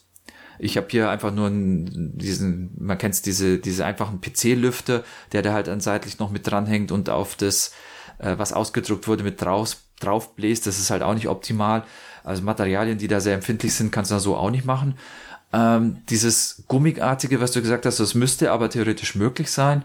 Und ich habe mir auch vor kurzem schon so eine Spule besorgt und werde das auch mal ausprobieren. Okay. Was hat er denn für eine, wie soll man so sagen, Auflösung? Das heißt, wie detailliert und kleinteilig kann man das Ganze machen? Kann jetzt zum Beispiel ein Tabletop-Spieler sich seine Figuren ausdrucken? Würde das dafür ausreichen? Das ist ja schon sehr, sehr kleinteilig, fitzelig. Mhm. Also die Schichtdicke ist bei dem Drucker jetzt bis 0,1 Millimeter dünn, was schon sehr, sehr wenig ist. Und damit eigentlich, wenn man es mal so anschaut, die Auflösung schon groß genug ist. Aber was schwierig ist und was das Ganze für so Tabletop-Figuren sehr schwierig macht, ist, ganz kleine Bereiche zu drucken, wo jetzt also nicht nur genau, sondern sehr dünn sind, ist schwierig, weil natürlich das Material, der müsste dann jetzt an einer Stelle nur einen winzigen Punkt von dieser 0,1 Millimeter dicken Schicht auflegen und wenn da eben nicht, wenn es zu klein wird, dann hält es nicht mehr, dann ist er da zu ungenau und dann entsteht da, also ein typisches Beispiel, man kann im Prinzip ganz steile Pyramiden drucken, also die halt nach oben spitz zulaufen, immer dünner werden und je dünner die werden, umso schwieriger ist es für den Drucker dann das zu drucken und da kann man sehr schnell erkennen, das hört dann irgendwann auf, irgendwann kann er die Spitze einfach nicht mehr aufsetzen, weil da zu wenig Platz ist, um die neue Schicht aufzusetzen. Da geht's einfach irgendwann nicht mehr, das wird dann unsauber und dann ist dann nur noch irgendwie so eine Wulst dran oder so, aber nicht mehr das eigentliche schöne Objekt. Okay. Und das ist dann vielleicht das Problem, wo die Details, wenn die zu klein werden, nicht mehr druckbar sind. Liegt es jetzt an deinem Drucker, dass der kein High-End-Gerät ist? Also können das andere? Auf alle Fälle ist der natürlich nicht das Beste, was es da so in dem Sinne gibt, aber es liegt eher auch an dem Verfahren selber, dass ich eben immer irgendetwas haben muss, wo ich die nächste Schicht von meinem Filament draufdrucken kann. Das gibt's zum Beispiel für lithografische Verfahren, wo ich habe eine Flüssigkeit, die von unten belichtet wird und dann an dieser Stelle, wo das Licht eben hinkommt, diese Flüssigkeit aushärtet und somit auch eine Schicht ergibt. Aber da kann ich sehr viel kleinteiliger werden, weil ich eben das mechanische Auflegen dieser Schicht nicht brauche. Ich habe jetzt noch 2 Bedenken und da kannst du mich vielleicht berichtigen oder so, dass es bei dir nicht so ist oder dass es ein Problem ist. Und zwar das eine wäre, weil ich schon ein paar Mal so Modelle halt gesehen habe und so, was mir immer auffällt, ist eine Stufenbildung an Flächen, die eigentlich flach oder glatt sein sollten. Und das andere ist diese Fäden, wie Spinnfäden wegziehen. Macht das jeder 3D-Drucker oder ist das was, das ich nur im Kopf habe, weil ich schlechte Modelle gesehen habe? Oder also das mit den Fäden, es ist ein Druckbild, nennt man Stringing. Das ist so, wenn der eigentlich nicht drucken sollte, dann hängt ja unten an der Düse trotzdem Material dran. Das heißt, er fährt von der einen Stelle, wo er gerade was gedruckt hat, zu einer anderen Stelle hin. Und dann, auch wenn er nicht das Material rauspusht, ist da ja etwas und das ist natürlich klebrig und es zieht dann solche Fäden. Da gibt's aber die Möglichkeit, dass er eigentlich nur an der Stelle, wo er gedruckt hat, merkt, okay, jetzt müsste ich woanders hinfahren und lässt dann den Vorschub in diesem Extruder im Prinzip andersrum laufen, zieht also, er zieht es nicht ein, aber er nimmt den Druck weg, sodass also das Material aus der Düse nicht mehr rausschaut. Und dann gibt's diese Fäden sehr viel weniger und wenn das gut optimiert ist, dann ist es fast zu null, also dann gibt's diese Fäden eben nicht mehr. Und diese Schichten, also es wird nie ganz unsichtbar werden. Das liegt auch an der Art des Verfahrens. Es sind eben Schichten, die aufeinander draufgedruckt werden und das wird man auch immer sehen. Das heißt, diese Objekte sind immer einfach nicht ganz glatt auf der Oberfläche, sondern die haben einfach diese Rillen, die man da sehen kann, die eben durch die Schichten entstehen, die sind immer sichtbar. Es gibt da noch Möglichkeiten, dass das Material, also es ist hart genug, man kann es einfach abschleifen, dann könntest du quasi, wenn du jetzt größere, glatte Oberflächen haben möchtest, da könntest du es einfach drüber schleifen, dann verschwindet es wunderbar, ist kein Problem. Aber es geht natürlich bei kleinen, komplizierten Modellen geht es nicht, wie soll es da hinkommen? Da gibt es andere Möglichkeiten, dass man das mit Acetondampf zum Beispiel behandelt. Dann löst sich die Oberfläche ganz leicht an, verschmilzt dann mehr oder weniger und dadurch glättet sich das Ganze. Und wenn man das richtig timet, also nicht zu stark macht, so dass das ganze Zeug verläuft oder halt Details verloren gehen, sondern einfach nur so schnell, so lange, dass es eben genau diese Rillen verschwinden, dann kannst du da sehr schöne Oberflächen entstehen lassen, die dann diese Schichten quasi fast verschwinden. Das ist aber schon auch nochmal schwierig und im Prinzip in diesem Druckvorgang ja nicht enthalten. Das heißt, da bräuchte ich ja jetzt eine zusätzliche Möglichkeit, diesen Acetondampf zu erzeugen und das irgendwie kontrolliert auch in einem Raum zu machen. Und allein diese Vorstellung mit Aceton und das warm machen, dass es verdampft und dann irgendwie bei mir in der Wohnung will ich das nicht haben. Also das ist etwas, was definitiv für mich eigentlich dann über das, was ich hier in meinem Büro stellen würde, drüber rausgeht. Das ist vielleicht auch ein Punkt. Das PLA erzeugt keinerlei Geruch oder Dämpfe beim Drucken. Das ist also sehr, sehr angenehm. Das kannst du einfach hier so nebendran laufen lassen. Bei ABS ist schon wieder anders. Das stinkt richtig und du riechst dann diese Kunststoffdämpfe und da bräuchtest du eigentlich auch eine Lüftung, die jetzt aus dem Raum rausgeht, um diese Dämpfe abzuführen. Deswegen habe ich bisher halt auch noch kein ABS gedruckt. Was hast du denn schon gedruckt? Was für Modelle? Also ich habe ja noch nicht besonders lang. Ich habe auch viel jetzt eben immer wieder das gleiche Objekt gedruckt. Es gibt dieses Banshee, nennt sich das. Das ist so ein kleines Boot. Das ist ein ganz typisches Objekt, weil das halt viele als Referenzobjekt benutzen und wenn die dann halt im Internet irgendwie diskutieren und sich da unterhalten, wo man was optimieren muss und wie man es macht, dann ist halt cool, das gleiche Objekt bei sich selber auszudrucken, um dann erkennen zu können, was habe ich denn hier für Probleme und was muss ich machen. Ich habe da vorhin ein Video gesehen, da ist das so ein leicht überdimensioniertes Boot mit so einem großen Führerhaus oben drauf. Das bisschen so aussieht, als ob es von einem ersten Mickey Mouse, ja genau. Sieht ein bisschen aus wie bei Steamboat Willie. Ja, genau, ganz genau. Ja, und da kann man halt an dieser gewölbten Oberfläche schön erkennen, dass ob die Außenkontur richtig gedruckt wird. Ja. Man kann zum Beispiel an einem Dach, das jetzt leicht schräg ist, auch erkennen, wie die Schichten aufeinander aufgelegt werden. Und ich sehe die man Fäden kann zum Beispiel drin. Ja, genau, da siehst du die Fäden innen drin und du siehst auch an den Stellen, jetzt hier vorne ist es am deutlichsten, glaube ich, zu sehen, das Fenster, also das ist einfach nur ein viereckiges Fenster, was jetzt natürlich am oberen Rahmen des Fensters eine waagrechte, horizontale Linie hat, die nichts drunter hat. Fenster eben, ist halt ein leerer Ausschnitt und da kann man eben schön sehen, ob dieses Überbrücken dieses Leerraums gut funktioniert. Ja, wie bei dem Würfel, den wir am Anfang gemeint haben. Ganz genau, ja. Und das sind eben, wie gesagt, davon habe ich jetzt relativ viele und habe die alle mit unterschiedlichen Parametern, deswegen sind die auch nummeriert. Dann habe ich, das war das erste Modell, was ich irgendwie zum Download gefunden habe, so einen stilisierten Pikachu. Und das erste Filament, was ich mir gekauft habe, war eben gelb. Deswegen war das für mich etwas sehr Passendes, um das mal auszudrucken. Den habe ich auch in sehr vielen Varianten. Und warte mal, wenn ich's richtig hinhalte, dann siehst du, glaube ich, auch hier dieses Stringing sehr deutlich. Ja, zwischen den Ohren, ja. Mhm. Und du siehst, glaube ich, auch da, wo dieses eine Ohr, das sehr spitz oben ist, wo das Ende ist, dass er da einfach unsauber wird und dann sieht es aus, als hätte er da irgendwie so eine Art Puschel dran. Das ist also auch ein typisches Ding. Und den habe ich zum Beispiel ganz oft auch in unterschiedlichen Temperaturen gedruckt, um halt mal zu erkennen, was macht das für einen Unterschied? Also was passiert denn da? Ja gut, wenn man gutes Material hat, dann kann man mit dem Messer später hingehen und kann das ein bisschen bereinigen dann alles, ne? Ja, genau. Ich habe eine Vase gedruckt zum Beispiel, das einfach mal auch, um quasi die Größe von dem Bauraum mal auszunutzen. Sieht gut aus. Hat ein bisschen so Wabenmuster, ne? Ja, die gab es auch als Modell zum Download. Und da muss ich sagen, da bin ich vielleicht eben noch oder nicht vielleicht, sondern definitiv komplett noch am Anfang.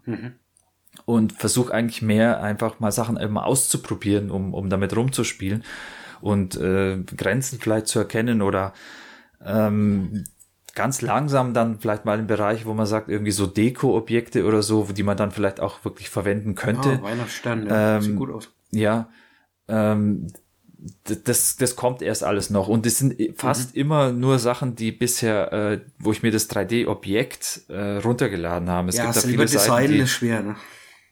Genau, das ist die nächste Stufe und eigentlich ist das aber dann das, was diese Möglichkeiten, die mit so einem Gerät, mit so einem 3D-Drucker eben bestehen, wirklich erst richtig ausnutzen. Weil, ich habe es ja schon gesagt, die Sachen, die jemand anderer designt hat, das ist ja im Prinzip das Gleiche, wie wenn ich mir das irgendwo kaufe. Also das dann auszudrucken macht ja nur Sinn, weil man halt das Drucken an sich, man will zuschauen oder man möchte verstehen, wie das funktioniert, aber das geht dann nicht mehr darum, das Objekt zu besitzen. Aber wenn es um etwas geht, was es gar nicht gibt, also was ich selber erst konstruieren muss, um das überhaupt zu erschaffen, dann macht es natürlich schon Sinn, das auch selber ausdrucken zu können, dass ich halt dann eben nicht eine Woche warten muss, bis mir das jemand anderer druckt oder vielleicht auch überhaupt erst jemanden finden muss, der das macht, sondern ich kann es halt jetzt hier innerhalb von, sagen wir mal, ein paar Stunden einfach machen und dann habe ich das Teil in der Hand. Und das ist schon noch mal ein Schritt, wo ich auch gehen möchte, wo ich halt einfach mit so 3D-Konstruktionssoftware noch mal ein bisschen lernen möchte, wie man das benutzt, um sowas machen zu können. Ah ja, okay, gut. Auf der Arbeit habe ich das auch schon mal gesehen. Also nicht den Drucker selber, aber wir haben ein Mikro-CT, da kannst du Knochen einscannen. Und da haben sie doch tatsächlich mal so einen Knochen auch ausgedruckt und haben das an so einem Tag der offenen Tür, dann haben wir das auch zeigen können. Das ist auch eine ganz coole Idee dann. Wenn du so wirklich biologisch, ne, Knochen ist ja Hartmaterial, das kannst du im Mikro-CD dann gut darstellen und dann hast du auch so ein 3D-Modell und das ist ja dann im Grunde das Gleiche und das ist dann nicht so glatte Flächen, nicht, also schon glatte Flächen, aber sehr ungewöhnlich strukturiert und das kannst du dir quasi selber nicht bauen, sondern das ist halt aus der Natur dann einfach. Ja, es gibt dann ja unterschiedliche Anwendungsbeispiele, wo das absolut Sinn macht. Und das ist jetzt ein typisches Beispiel, wo du Sachen als Anschauungsobjekt erzeugen kannst. Also Sachen, die einfach, gutes Beispiel vielleicht auch, du kannst dich erinnern an diesen Asteroiden, der vor 2 Jahren oder so, wo eine Sonde drauf gelandet ist, diesen Chury-Nummer sowieso, keine Ahnung, der so aussah wie so eine Ente, irgendwie so ein bisschen, wie so eine Gummiente. Und solche Objekte, wenn du sagst, okay, ich druck die einfach mal aus und da kann die dann jemanden in die Hand geben, der kann ja viel, viel einfacher erfahren, was das eigentlich ist, wie das aussieht und allein schon das in der Hand zu halten, ist dann ein Riesenschritt, um bestimmte Sachen mal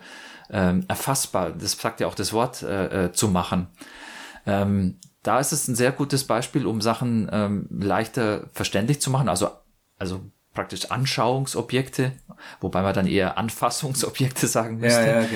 Ja, genau. Oder eben Sachen, die auf anderen mechanischen Verfahren einfach sehr schwer herstellbar wären. Also wenn ich jetzt mit einer Pfeile und einem, was weiß ich, einem Stemmeisen oder sowas irgendwas aus Holz rausschnitze, dann kann ich mir auch ziemlich komplizierte Sachen vorstellen. Wenn ich das gut kann, dann kann ich da eigentlich, was weiß ich, viel machen. Man kann noch das meiste machen, aber das ist aufwendig. Und was sie eigentlich machen, sind natürlich die Druckverfahren, ne, also was Lego natürlich so zum Beispiel macht. Die haben halt 2 Platten und da wird reingegossen und dann macht man die Platten auf und dann fertiges Teil. Aber da ist halt die Form. Du musst die Formen machen. Teuer. Genau, ja. Und es gibt immer noch Sachen, die einfach nicht möglich sind. Also nehmen wir mal an, du hast, wie wir vorhin jetzt das mit diesem Würfel besprochen haben, du druckst diesen Würfel, wo aber innen drin was ist, was du auch bestimmen willst, wie das aussieht. Also nochmal ein kleinerer Würfel oder so. Das kannst du ja nicht fertigen, weil entweder du machst es halt vorher als 2 Halbschalen und tust es dann innen rein und verklebst es oder so, aber du kannst es nicht als so ein Objekt fertigen.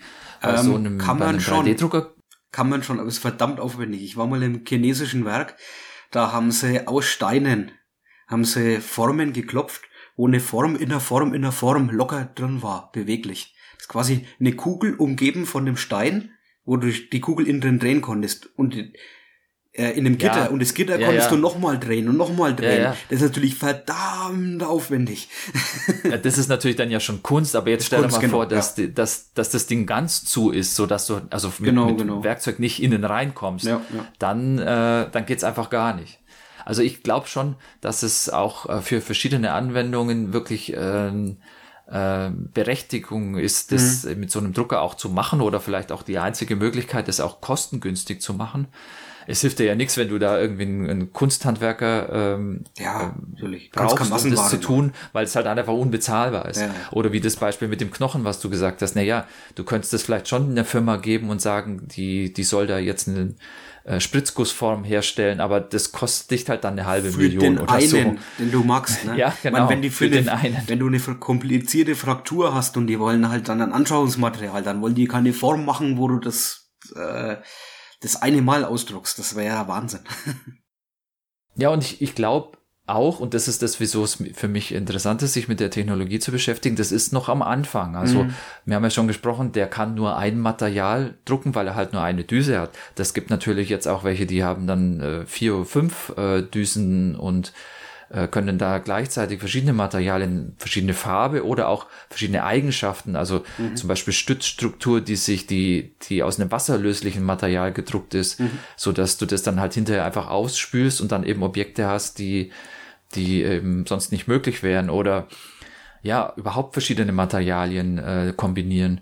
Ich glaube einfach, das ist noch an einem Anfang, die ganze Technologie, und das sieht man auch daran, dass die hauptsächlichen Geräte, die jetzt so verkauft werden, das sind entweder Sachen, die aus Open Source stammen, aus Projekten, wo eben Bastler sich was geschaffen haben, wo die Plattformen einfach weiterverwendet werden und dann von Firmen, weil es ja auch Open Source ist, also das praktisch jederzeit auch benutzen dürfen, dann da fertige Geräte oder auch Bausätze verkaufen.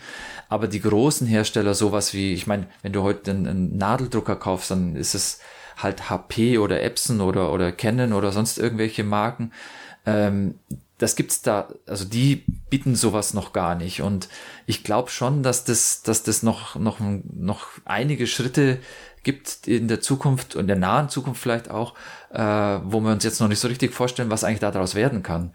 Diese Utopie, dass man sich so ein Ding als Replikator, wie man es aus Star Trek kennt, zu Hause hinstellt, das ist vielleicht schon noch ziemlich weit weg, aber ja, irgendwie geht's schon in die Richtung. Ja, ich habe schon was gelesen von einem 3D-Essensdrucker. Ist natürlich noch Konzept und ist nicht massentauglich jetzt, aber es wird wahrscheinlich doch tatsächlich irgendwann mal möglich sein, aus getrocknetem Material später dann mal sich eine Pizza zu drucken. Also so grob gesehen natürlich, wird es nicht 100% eine Pizza, aber es geht in die Richtung. Man kann sowas schon machen. Es ist halt Replikator, ja. Du drückst auf den Knopf und mach Bing und ist fertig, ne?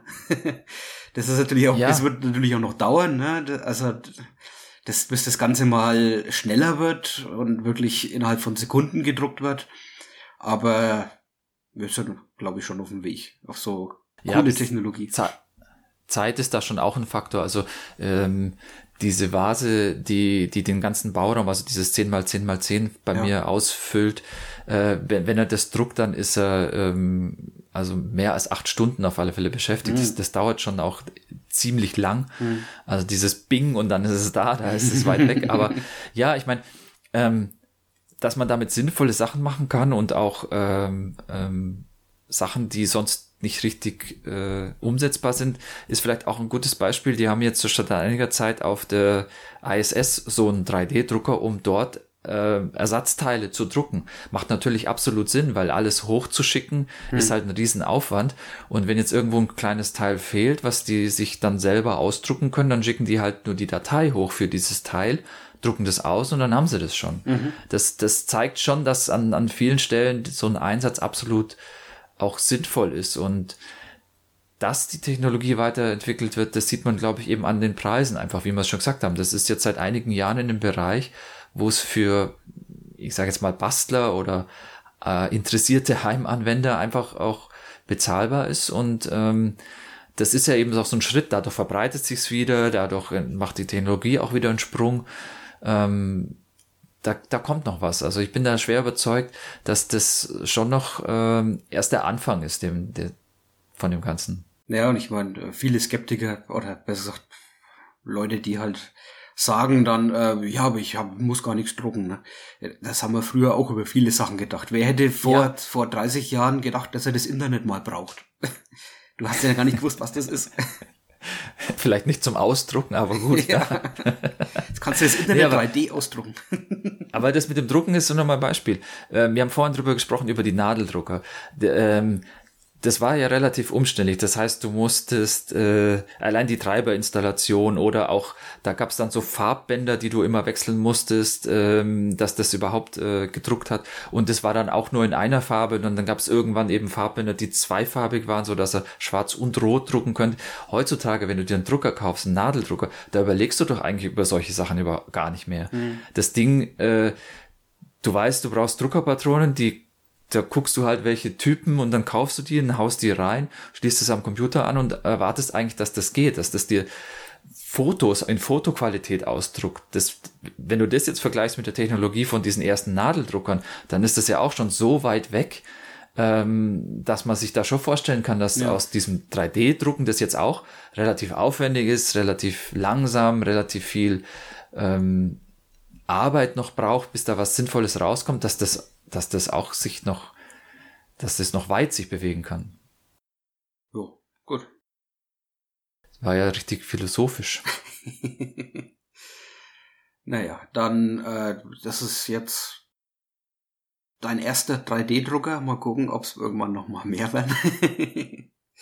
Oder wann du dich aufrüsten musst, wenn es nicht mehr reicht, oder wenn der bessere Modell kommt. Der Stefan, von dem ich den eben bekommen habe, für ihn war es ganz klar die Größe des Bauraums eben der Grund, dass er sich jetzt einen anderen besorgt hat, weil er halt größere Teile drucken wollte. Ja, kann ich aber jetzt noch nicht sagen, und vielleicht gibt's ja nochmal ein Update, wo wir hier nochmal drüber sprechen können. Vielleicht auch, wenn ich Sachen konstruieren kann, so dass ich da nochmal irgendwie drüber erzählen kann oder überhaupt die Technologie besser im Griff habe, um dann nochmal was zu erzählen. Aber das war jetzt für mich eben der Einstieg, und vielleicht ist das ja auch interessant für andere Leute die da in einer ähnlichen Situation gerade sind. Also das coolste Anwendungsbeispiel für mich wäre, also nicht jetzt direkt für mich, aber ich habe eine Zeit lang mal mit dem Gedanken gespielt, auch Tabletop-Spiele anzufangen. Warhammer hatte ich mal ein paar Figuren. Und jetzt nicht die Figuren zu drucken, sondern Umgebung, irgendwelche so Felsen oder Gebirge, ein bisschen einfach so Strukturen oder irgendwelche Gebäudeteile und so, was Größeres eben.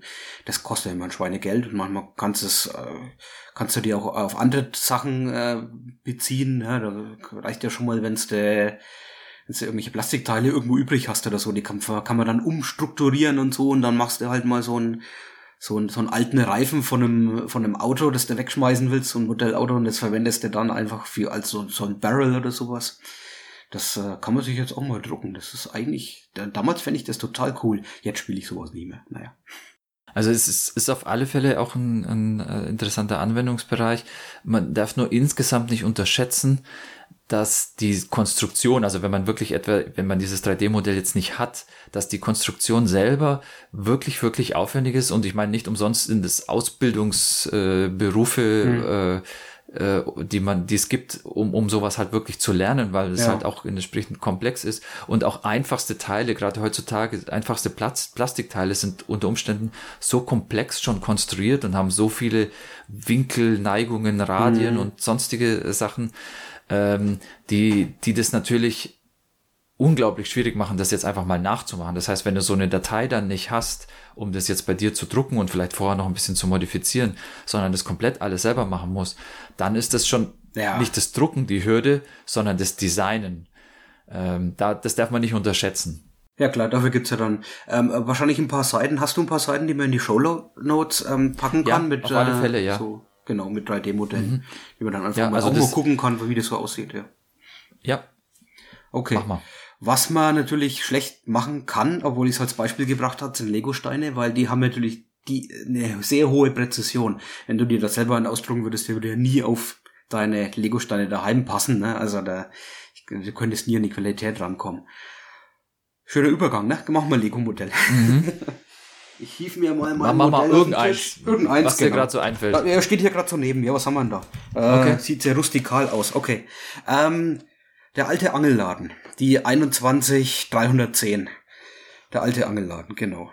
Wieso habe ich einen alten Angelladen? Ich bin weder Angler, noch ist es noch irgendwie ein nerdiges Thema. Eigentlich ist es komisch, oder, dass ich einen Angelladen habe.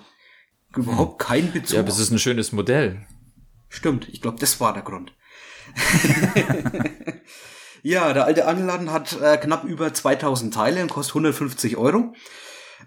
Es ist ein Ideas-Modell, das heißt ein Lego-Modell, das jemand auf der Lego Ideas-Seite hochgeladen hat und da haben die Leute drüber abgestimmt. Und so viele Leute wollten das und Lego war auch damit einverstanden, das dann umzumodifizieren ein bisschen und dann wirklich in den Handel zu bringen. Also ein Fan-Design das quasi, nicht von Lego selber designt das Modell. Und es ist auf einer normalen Grundplatte, die 25 x 25 Zentimeter groß ist, wie sie auch verwendet wird für viele andere größere Modelle, auch diese Modulars, diese Gebäudeteile, ne? Das gibt ja da das Kino und das Diner und die Bank und so weiter, und da ist es von der Größe her, gehört es dazu.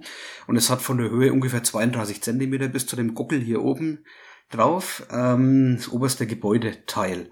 Also es passt also quasi eigentlich so in die Reihe von den anderen Gebäuden, auch wenn es stilistisch schon ein bisschen oder vom Design her ein bisschen anders ist.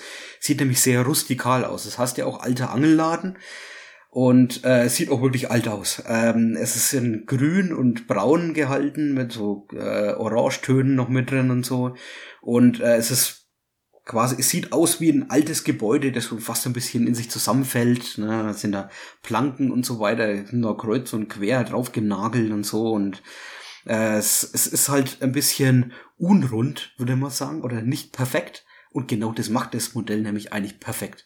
Es sieht nämlich wirklich echt wunderschön aus, wenn du es daheim stehen hast, weil es einfach so authentisch aussieht. Es macht auch beim Bau total viel Spaß, weil du viele Kleinstteile auch irgendwo hast. Also du hast viel Schnickschnack überall in diesem alten Angelladen drin. Also du baust zum Beispiel hier außen eine Reling auf, so eine Art, da geht's eine Treppe hoch und dann gibt's so einen Balkon außenrum. In der Mitte ist dann so ein Turm, der nach oben gezogen ist. Da gibt's auch noch mal einen Balkon außenrum mit einem spitzen Dach.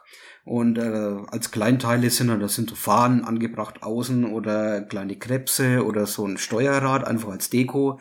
Und ein paar Fenster hier und da, und mit einem Sextanten und ein paar anderen Teilen haben sie so ein Fernrohr aufgebaut. Und daneben ist dann der Angelladen. Der ist außen auch super verziert mit so verschiedenen Dächern, die so drüber stehen, und Fischen, die rumhängen, und man kann auch durch 2 Türen rein. Man kann das Dach abnehmen Und dann kann man in den Angelladen reinschauen und der ist vollgepackt mit allen möglichen Sachen, mit Harpunen und mit Taucherausrüstung und mit Kistenweise voll mit Werkzeugen und Dynamit und so weiter und so fort. Die Theke mit Lampe und Geld und Kassenautomat und alles. Also gibt's wirklich verdammt viel zu sehen daran und macht deswegen auch so viel Spaß beim Aufbau.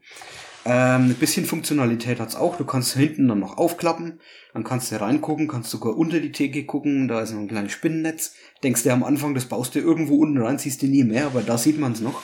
Und auch außen ist es eigentlich dann, und sogar hintenrum nochmal super verziert.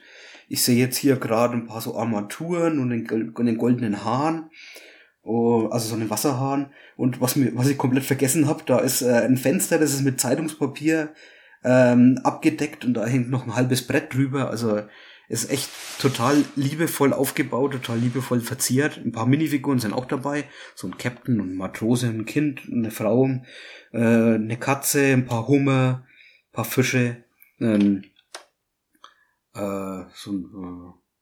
Anker hängt noch so mit rum und ein paar auch Kleinigkeiten, die ich so bei Lego noch gar nicht gesehen habe, zum Beispiel so Reifen, die mit einer Kette zusammengehalten werden und dann als Bumper-Verzierung so außen dran angebracht sind. Und ich finde, das ist eins der schönsten Lego-Modelle und ist eigentlich auch sogar mein Lieblingsmodell, muss ich sagen. Dadurch, dass es so irregulär gebaut ist und so alt und verfallen aussieht, dass ich bei Lego gar nicht so kenne in den Stilart.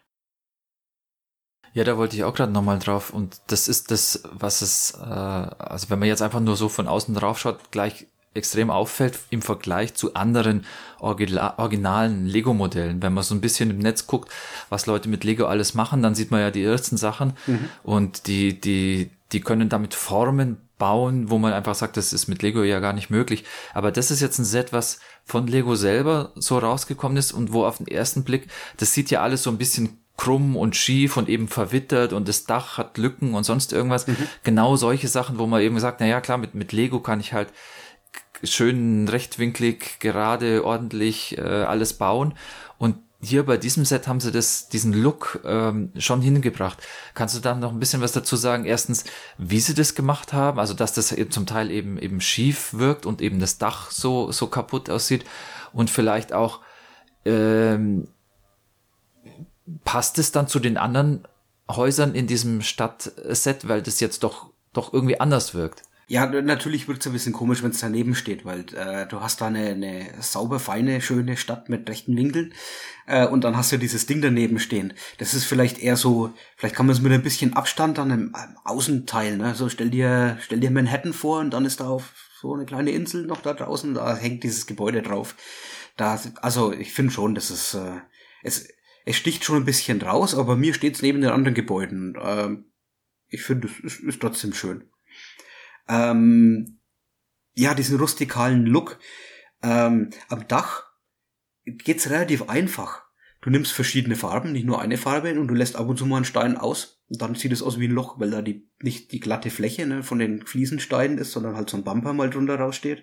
Und dann hast du Teile, die auch nicht glatte Fliesen sind, sondern auch einen Bumper drin haben. Und dann kannst du eine andere Fliese schräg einfach nochmal draufsetzen. Und dann hast du deine schrägen Planken, die wie genagelt aussehen.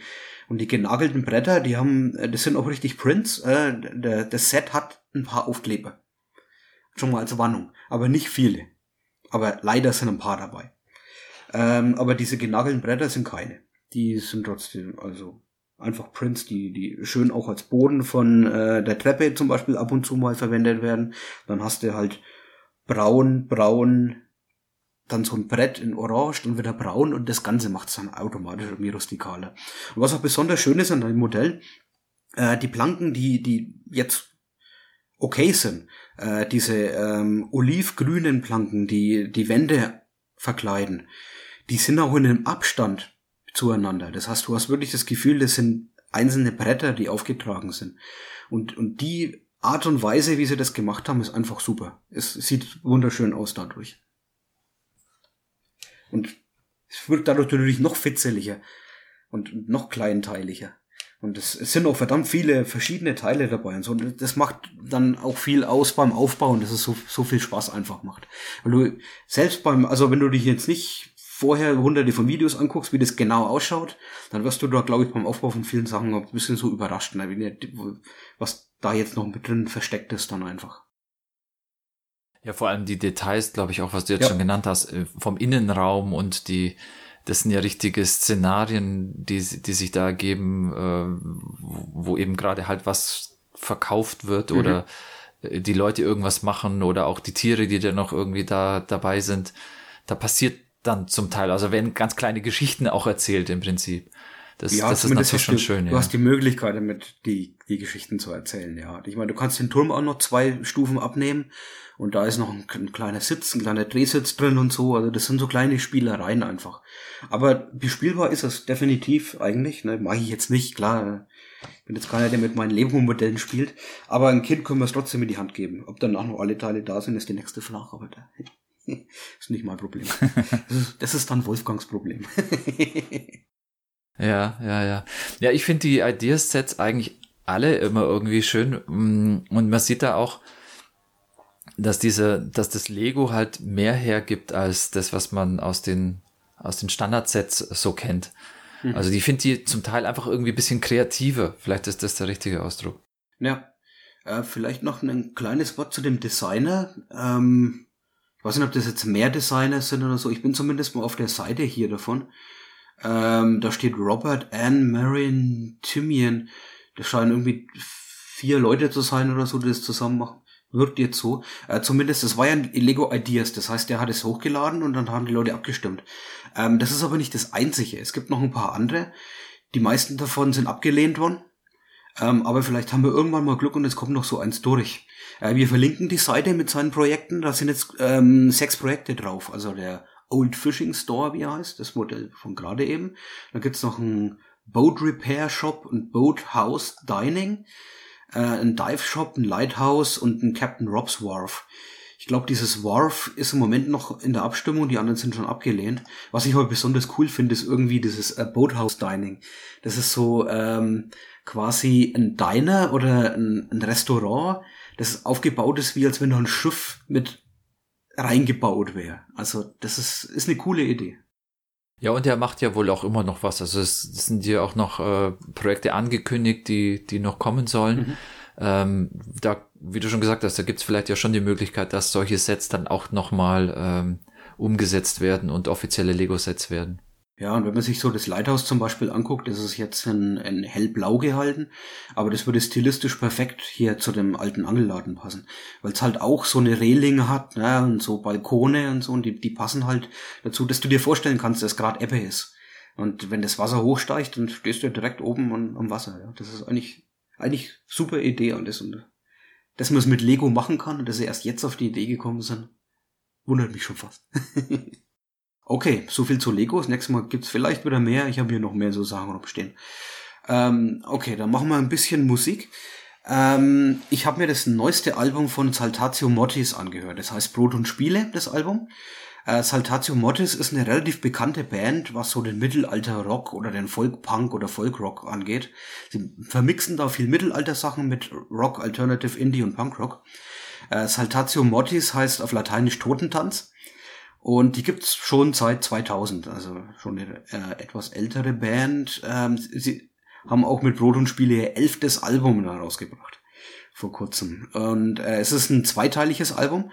Wer sich die Sonderedition kauft, der hat noch quasi eine zweite CD dabei und dann insgesamt 26 Songs, also jeweils 13 Songs. Und die unterscheiden sich auch, die beiden Alben. Aber erstmal das Hauptalbum, das, wenn du dir es anhörst, denkst du erstmal, und für mich war es auch wirklich das erste Album von Saltatio Mortis, das ich kenne. Ich kann die anderen jetzt nicht beurteilen, aber Brot und Spiele hört sich an wie die Toten Hosen. Und für mich, Gott sei Dank, wie ein gutes Album der Toten Hosen, nämlich wie Unsterblich. Das war so das Album, das ich damals gehabt habe und auch öfter gehört habe. Alles, was danach kam von den Toten Hosen, fand ich stinklangweilig, weil es auch irgendwie keine Message mehr mit drin war. Die Texte waren langweilig und dann hatten sie auch noch einen Fußballsong, da waren sie für mich eh schon tot. Und so war, ja, das ist ein bisschen komisch für mich, das hier zu hören, ne? So ein zwieschneidig irgendwie. Ich bin eigentlich kein Tote Hosen-Fan so richtig. Und irgendwie geht's mir auch ein bisschen so dagegen, wenn sie so den Stil haben. Aber was Saltatio Mortis irgendwie macht, sind, sie haben gute Texte, sie haben einfach gute Songs. Und sie schaffen so die Stilart von den alten Toten Hosen oder den Mittelphase der Toten Hosen für mich nochmal so interessant zu machen. Vielleicht auch, weil sie musikalisch noch einen kleinen Kniff mit drin haben, nämlich dieses Mittelalter. Aber nicht so auf die Fresse Mittelalter mit, wir spielen auch jetzt mit der Laute was vor. Dazu später mehr zum zweiten Album. Aber hier in dem ersten Teil schaffen sie es, was mit reinzubringen, was ich eigentlich nur von Of Monsters and Men kenne. Tom, du kannst dich erinnern an Of Monsters and Men, wir hatten es hier mal besprochen bei Nerdwana. Wir haben es viel bei unserem Island-Urlaub gehört, im Auto. Das ist ja diese isländische, auch so Folkband.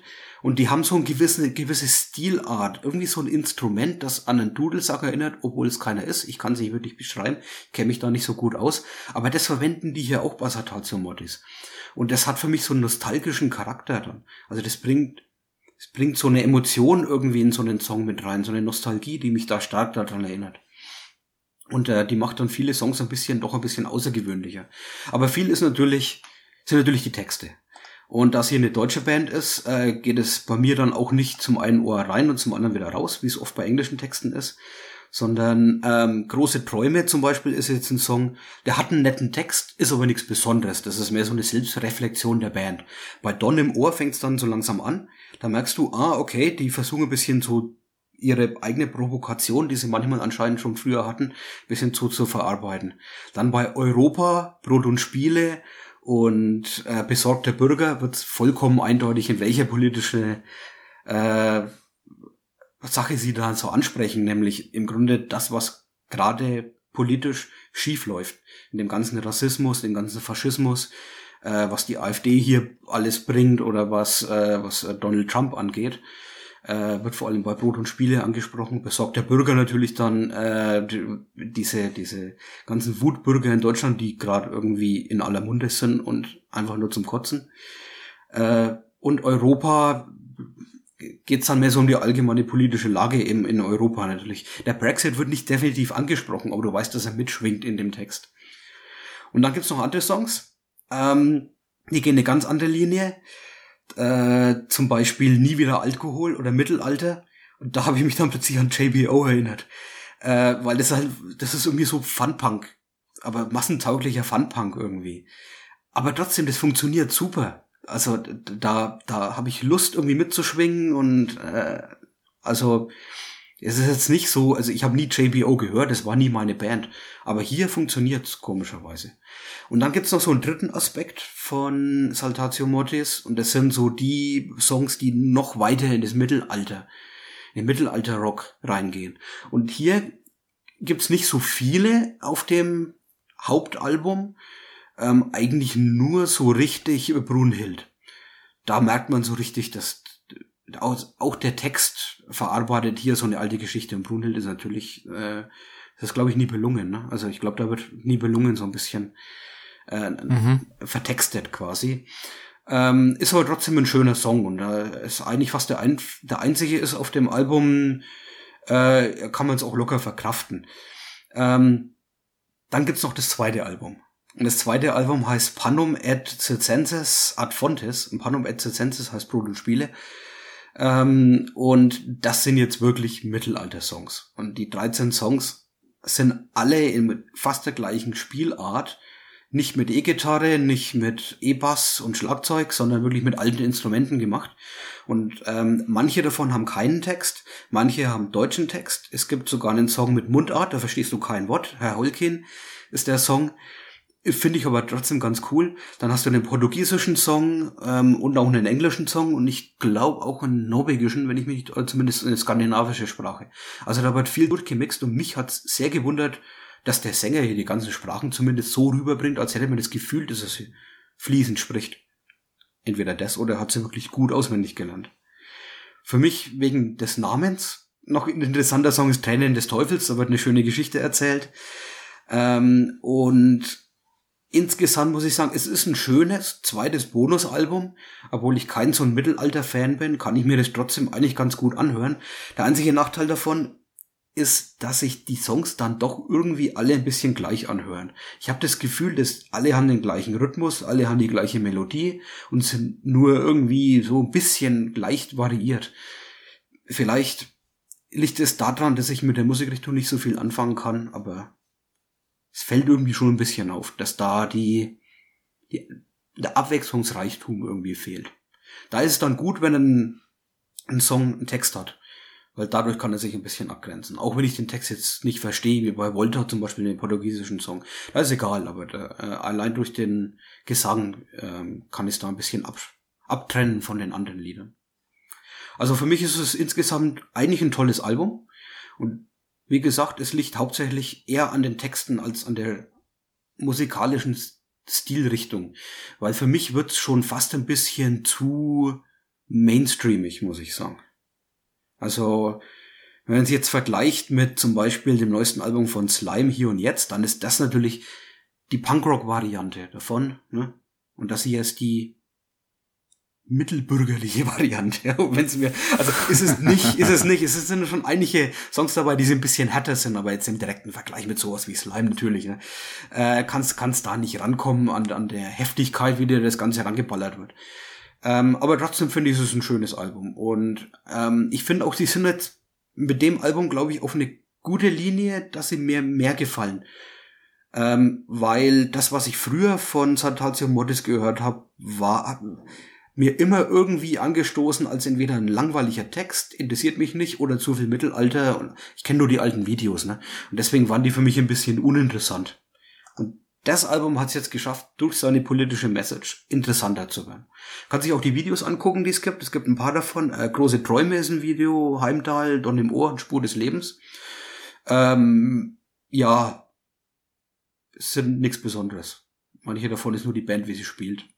Also von daher, man kann sich's mal anhören quasi durch diese Videos, was sie denn so für verschiedene Arten haben, ne? Also wie abwechslungsreich sie sind, kann man da vielleicht ein bisschen entdecken.